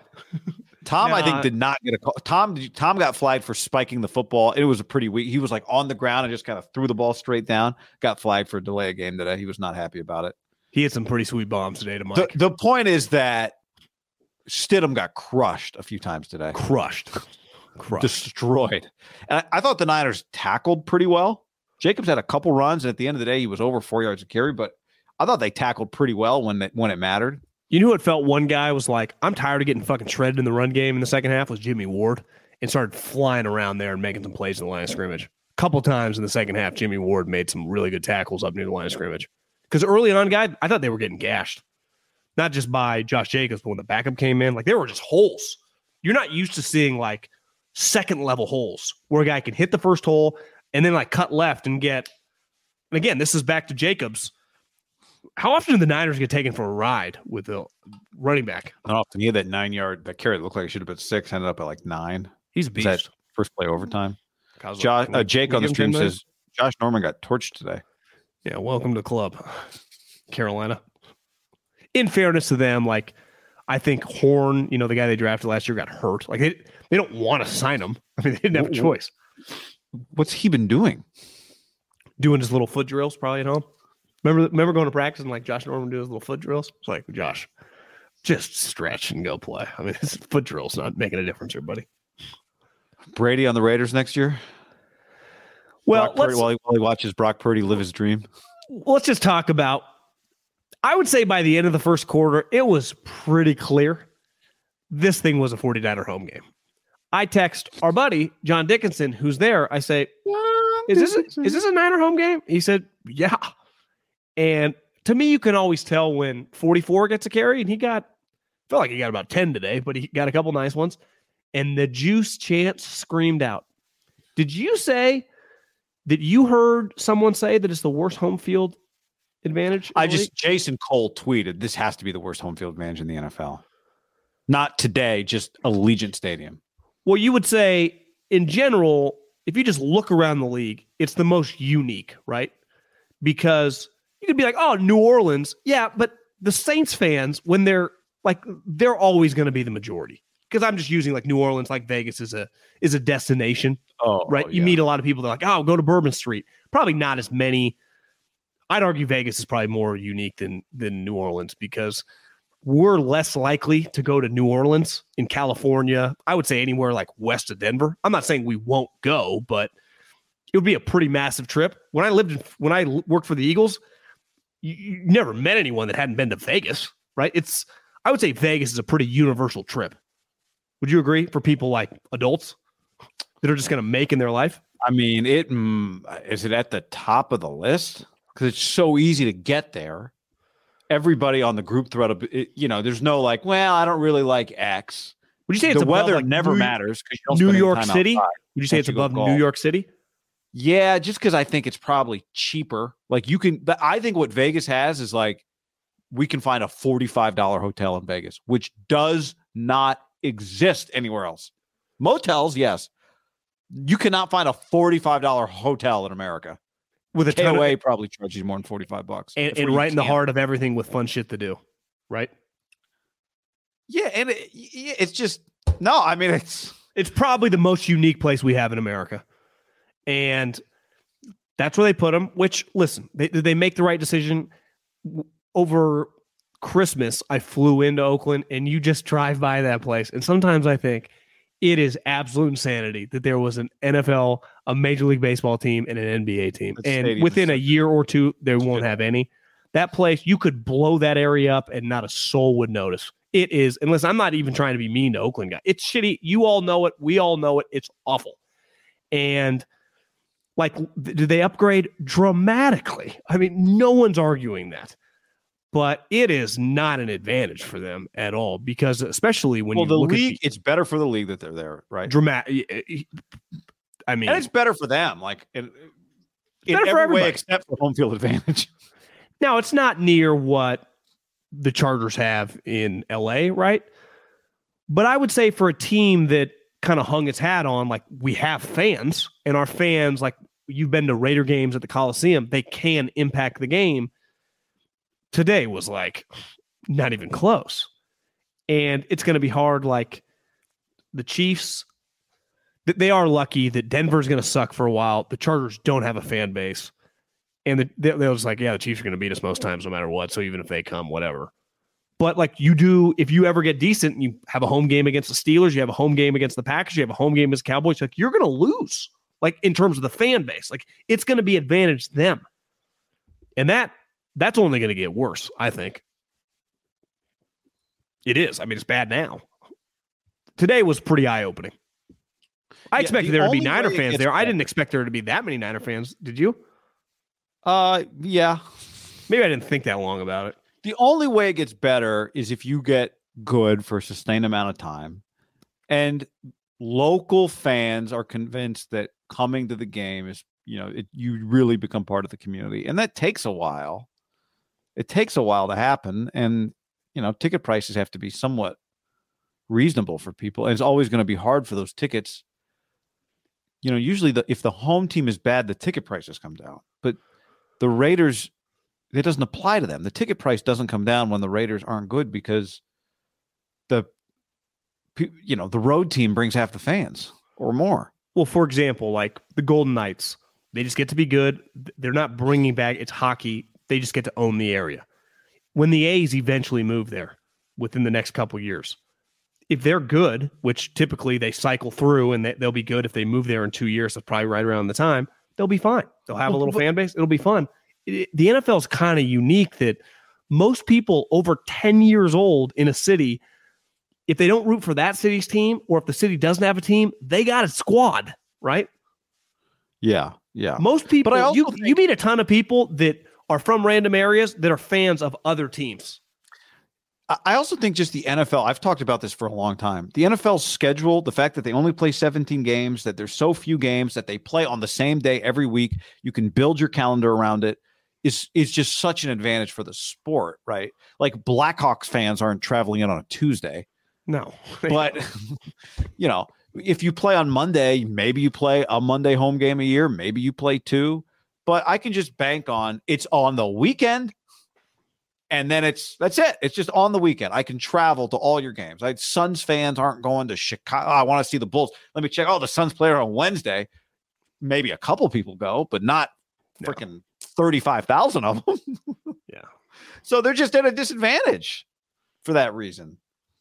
They're just at a disadvantage. And whatever, there's a lot of ways in which their lives are better, but a home field advantage is just not one of them. It's just not. Well, and I would say this. Their start moving to a new city has been weird. Yeah. It wasn't their fault. They weren't allowed to have anyone in the place in 2020. And looking back, that was obviously the wrong decision. Place should have been packed. But regardless of that, no one was there. And that set them back. And then the next year, they had a pretty weird year, right? They had a moment in the town, even though they made the playoffs. One of the players killed someone. Right, the coach got fired. It was just pretty tumultuous year for the franchise. Now they ended up making the playoffs and had an incredible final moment at the stadium. Right, it was fucking sweet. So they feels like they kind of took a step forward, but now it feels like they take 4 steps backwards. So the momentum going into a new city is kind of zilch. It's just meh. They showed up with 2 faces of the franchise and now have none: the coach and the quarterback. They showed up with John Gruden and Derek Carr. Yeah.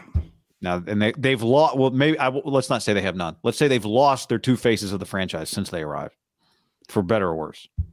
Maybe they're better off. I don't know, but they lost them, and they lose a bunch of games. I had some Raider fans texting me today, are we sure this kid isn't better than Carr? It's well, based on today, yeah, he's probably playing better than Derek was. Nick Mullins once looked. Did he do better than Nick Mullins did against the Raiders in his debut? I can't remember what his numbers were. Mullins won, right? Or did he? Yeah, he won. Yeah, because Favre called him. Oh, that's right. That's right. Was that Thursday Night Football? It was Thursday Night Football, yeah. It's just part of what makes the Niners such a big brand is they've been doing it for so long in so many different iterations. It's like the Lakers. Because I had someone tweet at me today when I was fucking around Raider fans on the internet. What's the difference last 20 years, Niners and Raiders? I don't know. 5 conference championships, multiple Super Bowls in the last 12 years. You guys have 0 playoff wins. You guys made the playoffs twice.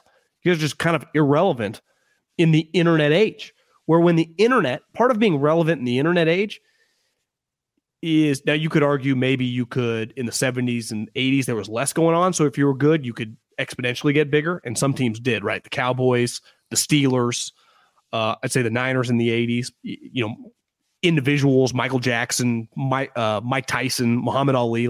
You could argue if you got super, super huge, you could actually be bigger than what you can now. 50 million people watch you on a random Sunday. But you had to be super, super huge. Yeah. You had to be super, super huge, right?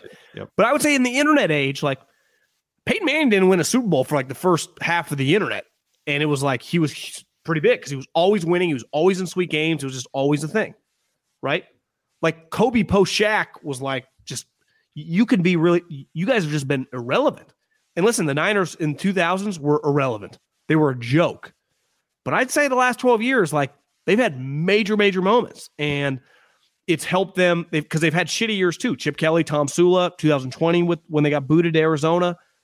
But their good years are like conference championship, Super Bowl. Even if you lose Super Bowl, superstar coaches. Yeah, just you pop. Famous players. You pop.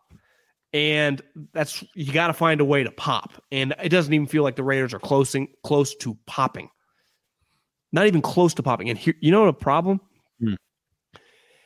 Is the Chiefs are clearly going nowhere. I mean, if you had to bet the next 5 years, what would you put like their over-under win total? It'd be like 12.5, right? And you'd probably like, over the next 5 years average, if you told me they averaged 13.2 wins, it's believable. Like they could have a 16-win season, they could have an 11-win season, but they'd have a lot of 12 and 13-win seasons.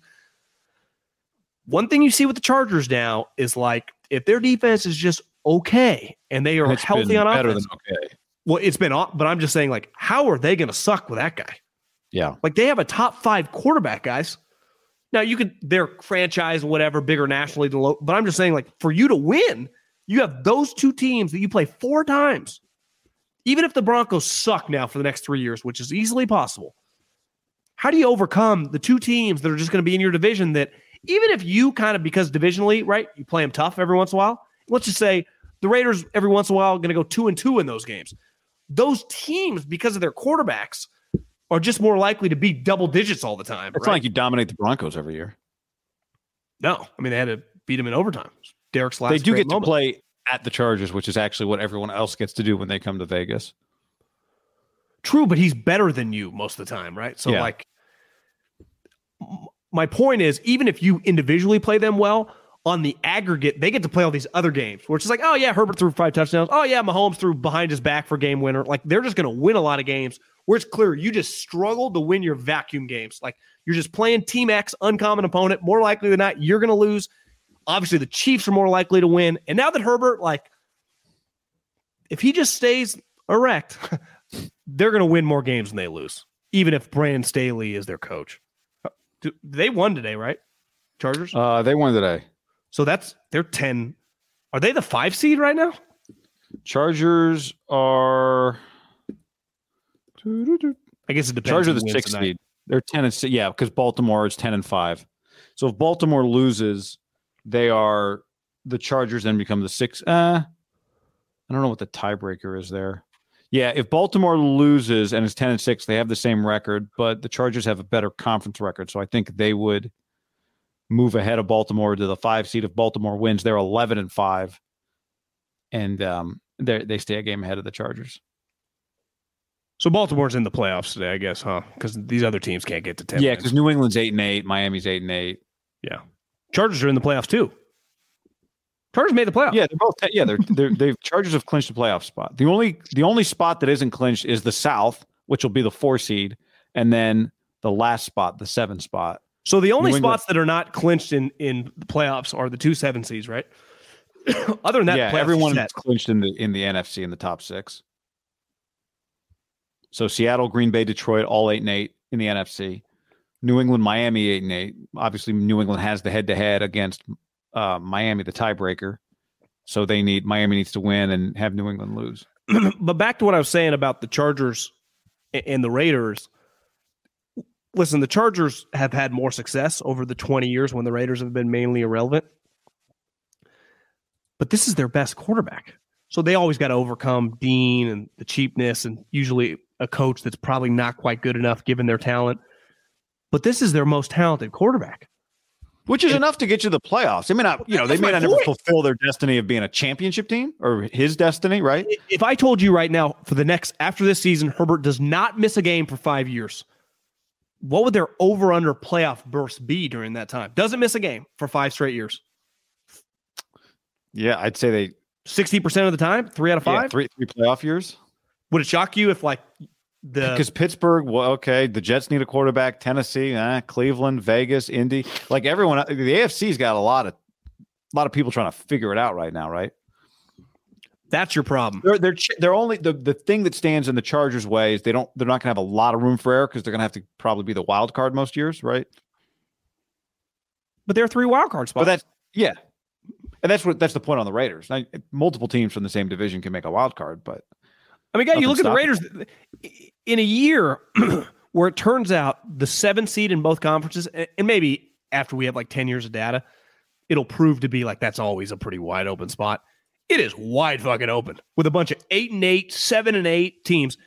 Raiders ain't even close. Yeah, last year was 9-7-1 Pittsburgh and 9-8 Philly that made it the year. But remember the AFC 2 years ago was 11-5 Indy was the 7 seed, but that was the COVID year. Maybe everyone won more. It's kind of weird. Yeah, Chicago was 8-8. I wonder if that year is going to prove to be a throwaway year. I think it probably will be, especially at this rate. I mean, this year everybody's kind of, as we talked about the other day, people aren't getting blown out with any teams aren't consistently that same team. Everyone's playing in close games, all that shit. This was supposed to be the Raiders must feel vindicated discussion, but I guess that's a different discussion if you want to have that. A moral victory for the Raiders. Post-Carr, Mark Davis, Josh McDaniels probably hugged post-game. Mark had I'm guessing, no one's reported this, very positive conversation with Josh McDaniels afterwards. What do you think? They talk every week, right? Talk every week. I mean, post-game. That's the thing. It sure seems like it, right? That's what the word is. Yeah. Maybe it's just because I watch the Raiders more than some of these random teams, but God, do they lose this game more than any team. I mean, they in fairness, they're in a lot of games, and this season they've been in a shitload. I mean, they have blown, obviously they blew 3 17-point leads, and I think they've blown another 2, minimum 2, maybe 3 double-digit leads. God, they were up 10 in the second half. Now, it was early in the third quarter, but they were up 24-14. I mean, that's not nothing. You only had a half to go. I mean, I started doing the math. I'm like, well, if Purdy were to throw a pick or whatever, it just... Well, I got history for you. You should feel pretty good about yourself up 24-14 in the second half, right? Generally speaking. But in this game, I don't think anybody... It was early. It was like more than 10 minutes left in the third quarter, right? True. The Raiders, Elias Sports, ESPN Stats and Info.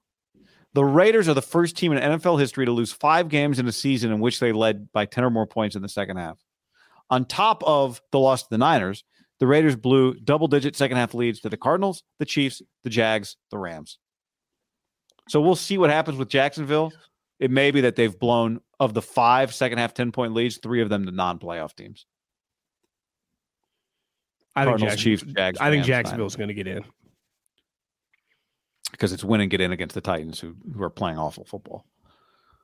Yeah, next week. First team, not a date, right? You said NFL first history. Team in NFL history, not one of those in 40 years and 30 years. And first team in NFL history to lose 5 times when they lead by 10 points or more in the second half.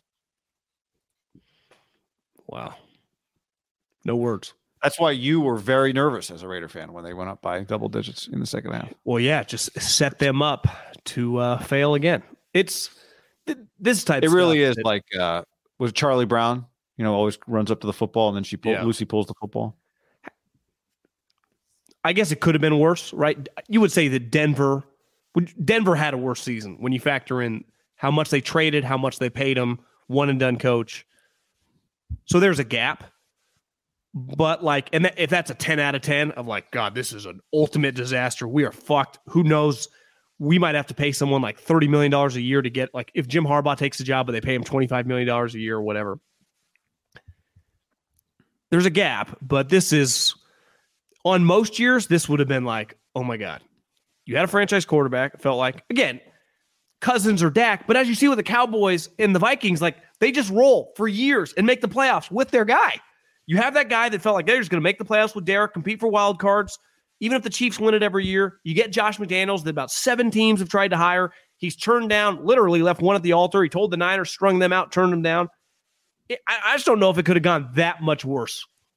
Like last year, for as shitty as it was remarkable what they accomplished, right? Fatalities, firings. I mean, it was crazy. It was, but they overcame it. And this year, it's been the opposite. What makes it work? Because somebody might say, well, Indy was supposed to be good and they won 4 games. That's worse. They won less games. Or the Rams are the defending champs. They went 5-11 so far. Well, they got one more. They won less games. But the worst place to be if you're not going to be good is in the middle. And the Raiders at 6 wins have 1, 2, 3, 4, 5, 6. They're at best drafting 7th right now, which actually is not bad. But if you're going to be terrible with no hope, you'd rather be a 2-win team.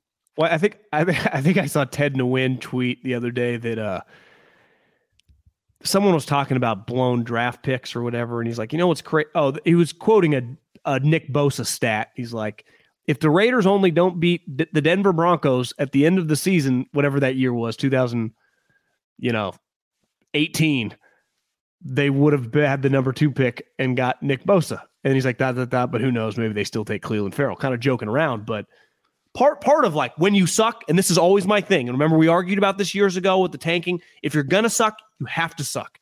The greatest example is the Miami Dolphins. They tanked all season long. They did the hinky until the last month of the season, and they won 3 of their last 5 games. And you know what cost them? Joe fucking Burrow, who looks like the modern day Joe Montana. Yeah, who just has the Bengals. I mean, is anyone going to be shocked if the Bengals beat the Bills tomorrow? No. And it's winning pointless games. Now, ultimately, if you're a Raider fan, today losing is a good thing. Winning this game would have been completely pointless. Just completely pointless. Yeah, I mean, it would have got you to 7, and that really pushes you back probably to the edge or be outside of the top 10, depending on what happens next week. But this notion, and this is, listen, we've talked, I guess the one podcast we did since Southwest, who you see they're back up and running? Southwest? Is... You mean the airline that RG3 took home when his wife went into labor when he left the broadcast? Did he? Is that what he took home? Well, because they had like this other broadcast with a bunch of people on it. I think it was the one McAfee was on. And on the air, he took a phone call saying, "She's going to labor. Get home." So he flew home, and it was a false alarm. There were 2 separate ones. McAfee was on the night one. I watched a little bit with AJ. It was kind of funny. Did you see McAfee catch the ball while holding a mic on the field goal? Probably a better athlete than people, I think, when they look at him, that they realize. Probably. He looks like a good athlete. Yeah. Remember that flip he did when he did the wrestling activity? Oh, yeah. Yeah, off the rope. Yeah, he's a good athlete. But did Derek deserve to get benched this year? I have no problem with you benching a player who's playing really, really shitty at the end of the season. Like, it's football, it's sports. It happens in every sport. Guys have been benched. Great players have been benched in every fucking sport throughout the history of professions. The Giants benched Eli Manning, who took them to greatness. It happens. But this notion that they're going to be able to pivot, and this is where I think Raider fans would be like, well, we've been stuck in this spot. And maybe that's true. But more than likely, I would bet my bottom dollar, you are not going to be able to find the neutral spot, let alone upgrade. And more than not, unless you're going to suck, and I don't view Josh as ever going a Sam Hinkie season, that how are you ever going to, like, they have enough talent on this roster if they're like, yeah, Devontae, you may want to leave. We're not trading you. Waller, we're not trading you. Let's just say they roll it back and they play with Stidham and they sign We can't afford because we got a new stadium. We got to fill it up. Yeah, let's say Tom won't come, but you give Jimmy $25 million and you just win again like 6-7 games. You're just stuck in this rudder. You have made the playoffs a couple times in the last 4 years. Like that has happened. Right? In 16 and then again last year. So maybe a little longer. 6 years. For the Raiders, based on the last 2 decades, that's good. I'm not trying to be even sarcastic right now. That is good. Like your franchise, this is who you are. Like most years you're 6-11. And even if you got Tom Brady, would you feel that great about them next year? Well, it'd just be totally dependent on if that's the year that Tom. But even like this year, like their defense stinks. I mean, well, he needs a better defense than the Raiders have. Like they've got to remake. That's really where we spend all the time talking quarterback, and it really matters. But they've got to fix that. That defense. Maybe they could just be the Jets, where the Jets also are not good, but at least the Jets you can kind of see what their future looks like, right? Just based on the fact that they play defense. The Jets are 7-9. That's only 1 game different than the Raiders. I'd say their seasons felt pretty different from the Raiders' season. Dramatically different.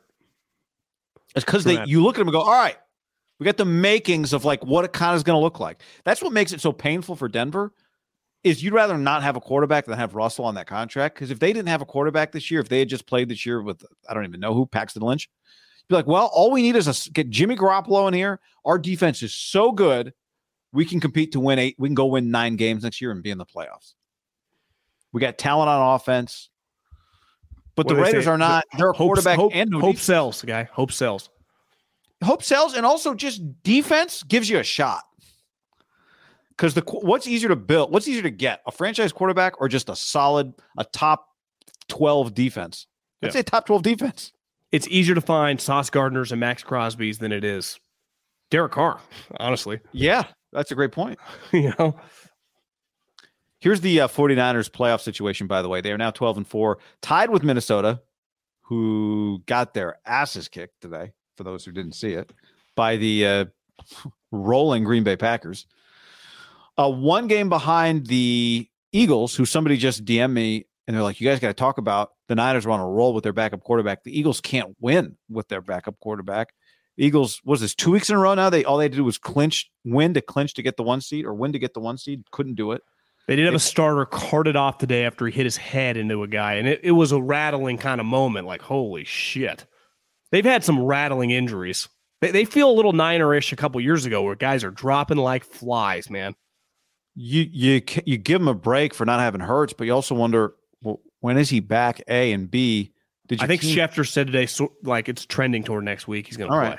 Which is pretty crazy. I mean, it looked like they were going to be able to rest him until the second week of the postseason. So if he's got to come back and play week 18, he loses basically 3 weeks of rest and rehabilitation. At least 2 weeks. Right. Well, if they lose next week and the Niners win, the Niners are the number 1 seed. And I think the only question is the Giants are set at 6. They are the 6th seed. Are they going to try next week? And my logic is ideal male body. Well, he looks fantastic. You're not winning the Super Bowl, right? So you win 10 games and you get to the playoffs. That's an incredible season. Are they in a position? And you're right. You beat Philly. That's a pretty signature win. Yeah. The other thing is like, well, you can't afford to get Saquon hurt. Well, if you're him, it's like, are we sure we're re-signing him? We're not giving him $50 million. He's not under contract. Because I'd say if you had extended Saquon and given him like a $40 million guaranteed or whatever, you would probably rest him. You're not getting him hurt in a meaningless game. I think you go with the Pat Hill, Ryan Matthews, run this guy like a horse. You know, he's leaving anyway, or potentially. I also think when you are, I think there's might be some psychology to being the 6th seed. You're going to play Minnesota, right, in the first round. You think like we can win that game. Like Minnesota's kind of limping into the postseason. Let's go all out and let's play this Minnesota game hot. Like let's be hot when we go to Minnesota, because that always seems somebody always comes in hot. The Giants have done it before when they won Super Bowls. Now, I don't think it's a Super Bowl team, but would it be shocking if they weren't in a position to rest? They weren't in a position to rest everybody. No. Remember, Peyton used to rest the other Manning. As of right now, knowing what you know just about Daboll from afar, do you expect them to just approach this game? I think it's a gravy season, and I do not expect them to approach this game like it's a bye week. Daniel Jones or Saquon Barkley gets hurt. Those guys are not under contract for these guys next year. Wouldn't you say part of resting a guy is, one, obviously I think I have a Super Bowl team. I'm going to win playoff games. Like if you're the Niners and you're resting people, or whoever. Packers obviously can't, but you know the teams that can. Chiefs, whoever, given your situation. And like I have this guy under contract. I've paid this guy a lot of money. Like Deebo Samuel. I would be very hesitant playing him in a meaningless game against the Cardinals, where they might be playing some guys who they're like, fuck it, let's bring up some practice squad guys and guys trying to make their careers.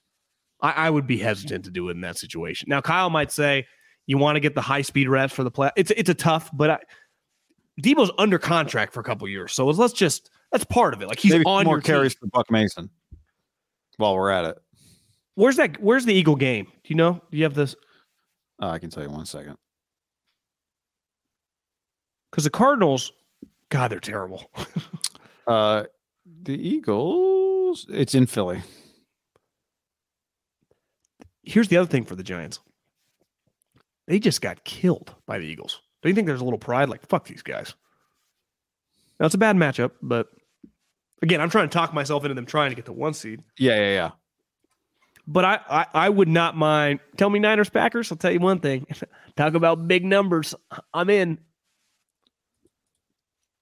Because all these games then next week, guy, will be at 1:00.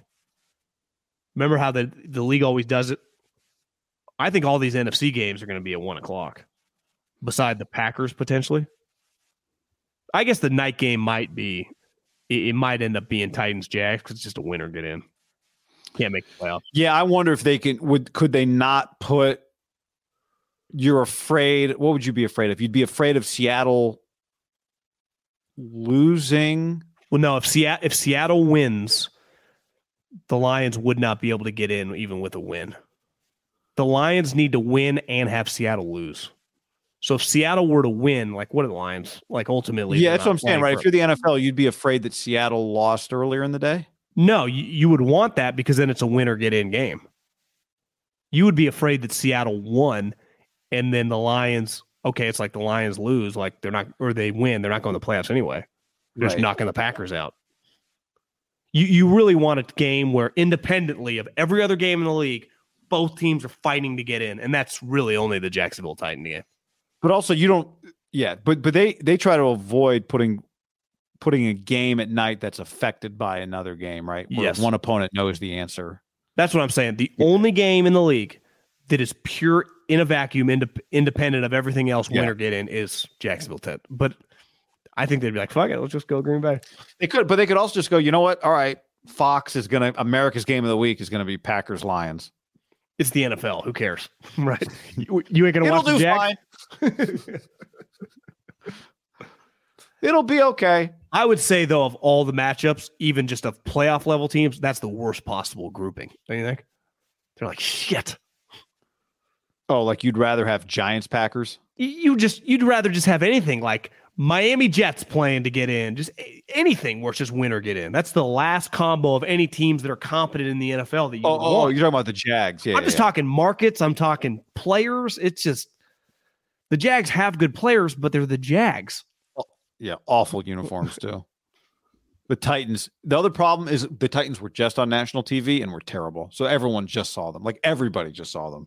Right? Tough watch. Yeah, I mean, look, Niners-Packers would be interesting, but from a Niner, if we're talking about it from the perspective of, you know, what gives the Niners the best chance to win, there are much better options out there. Well, right? It's a much easier game against the New York Giants. It just is. Or the Seattle Seahawks. That's the easiest game, I think.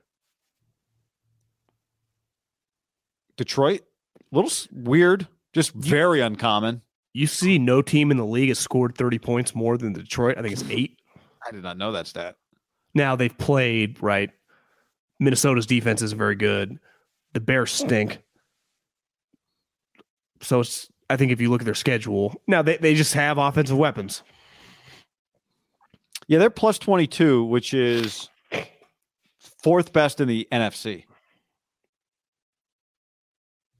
The Lions.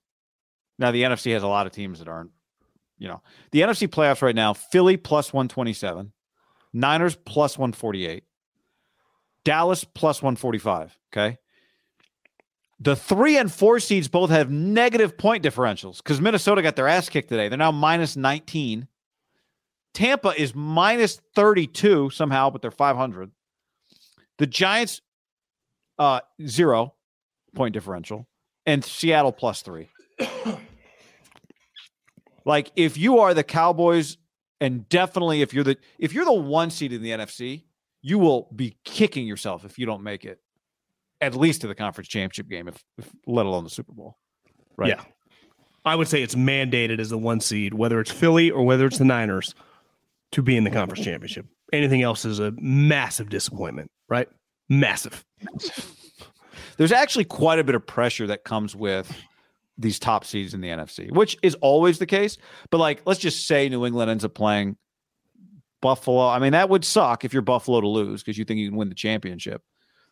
But I mean, if the Chargers beat Cincinnati, let's just say that's the 3-6 game. If you're Cincy, you're like, well, I mean, yeah. All right. Baltimore is going to roll in as probably an 11-win 5 seed, maybe 12. If they win their next 2, they're a 12-win team. They're going to win tonight, and I think their last game is against the Browns. So either Cincinnati or Baltimore, one of those 2 teams is going to have at least 11 wins. The 5 seed is going to have at least 11 wins in the AFC. And that means the 3 seed will have 12. I mean, that's good. But so you're going to have multiple wild card teams with double-digit win. Who do the Chargers play next week? The Chargers play the Broncos. So you're going to have 2 11-win wild card teams in the AFC. Yeah. Them and either Cincinnati or Baltimore. Yeah, I think the wild cards, assuming Lamar comes back, I don't know if you can, would be better in the AFC than Dak and Daniel Jones. Now, I'd say Aaron Rodgers throws a wrench into that. Yeah. That's what Aaron is just scary. If they roll in, what would they be? A 4-game win streak if the Packers make it? Yeah, they won today. They beat the Dolphins. They beat the Bears. It'd be 5 actually. They've won Green Bay. They've won 4 straight. It's a 5-game winning streak. It'd be 5. And before the 5-game winning streak, they had 4 total wins. So they were 3-8. They were 1, 2, 3, 4, 5, 6. Then they won 4-6, lost 2, 4-8, which is pretty crazy when your quarterback's healthy the whole year, basically. Really is. You know, like star quarterback. Like if you told me, Aaron missed 5 games, then this is nothing. But he's played. Pretty crazy. I got to take a leak bad. I've been holding it for about 20. I actually do too. Can I rattle you through? We get 1 minute speed round here. Ron Rivera found out in the post-game press conference that the football team would be eliminated depending on what happened in the afternoon games. Gonna defend him because he's just playing to win. Why is it that crazy? Just play to win, baby. Patriots, you agree? Is that a little overrated? I don't think it's good, but it's not one of those like I can't believe this is inexcusable. Is it fireable? I say no, but I think it's bad. I do think it's bad. I think it's bad. Yes. Yeah. I do think it's bad. Because I think coaches all the time are like, we just focus on today, but then actually in their office, they know every scenario, which Agreed. is really what you should, if you're the head of the whole operation, and your team is rolling out Major Tutty, you should probably just kind of, have a better feel for things. Fair. Patriots control their playoff destiny, John. Play the Bills. Tough, but would be pretty legendary to beat the Bills to get in the playoffs. True. And I think finally, unless you have something else to add, well, two other quick things. Kayvon Thibodeau comes free unblocked on a sack, probably sends Nick Foles into retirement. Foles writhing in pain on the ground as Thibodeau lays beside him doing snow angels. Spoiler alert, there was no actual snow. And even looks over at Foles in pain and continued with his snow angel. If he saw him, it's fucked up. The Rose Bowl is on Monday. Harbaugh, I got to tell you, tweets that went unsent from the weekend. I was kicking myself. Down 14-3. I wanted to tweet. If there's one thing I know about a Jim Harbaugh team, they're going to get back in this game only to lose in heartbreaking fashion. And I didn't think I'd enjoy TCU in the championship game, but you know what? I'm pretty fired up for TCU in the championship game. Some new blood felt good. They got back in the game multiple times. That was the thing.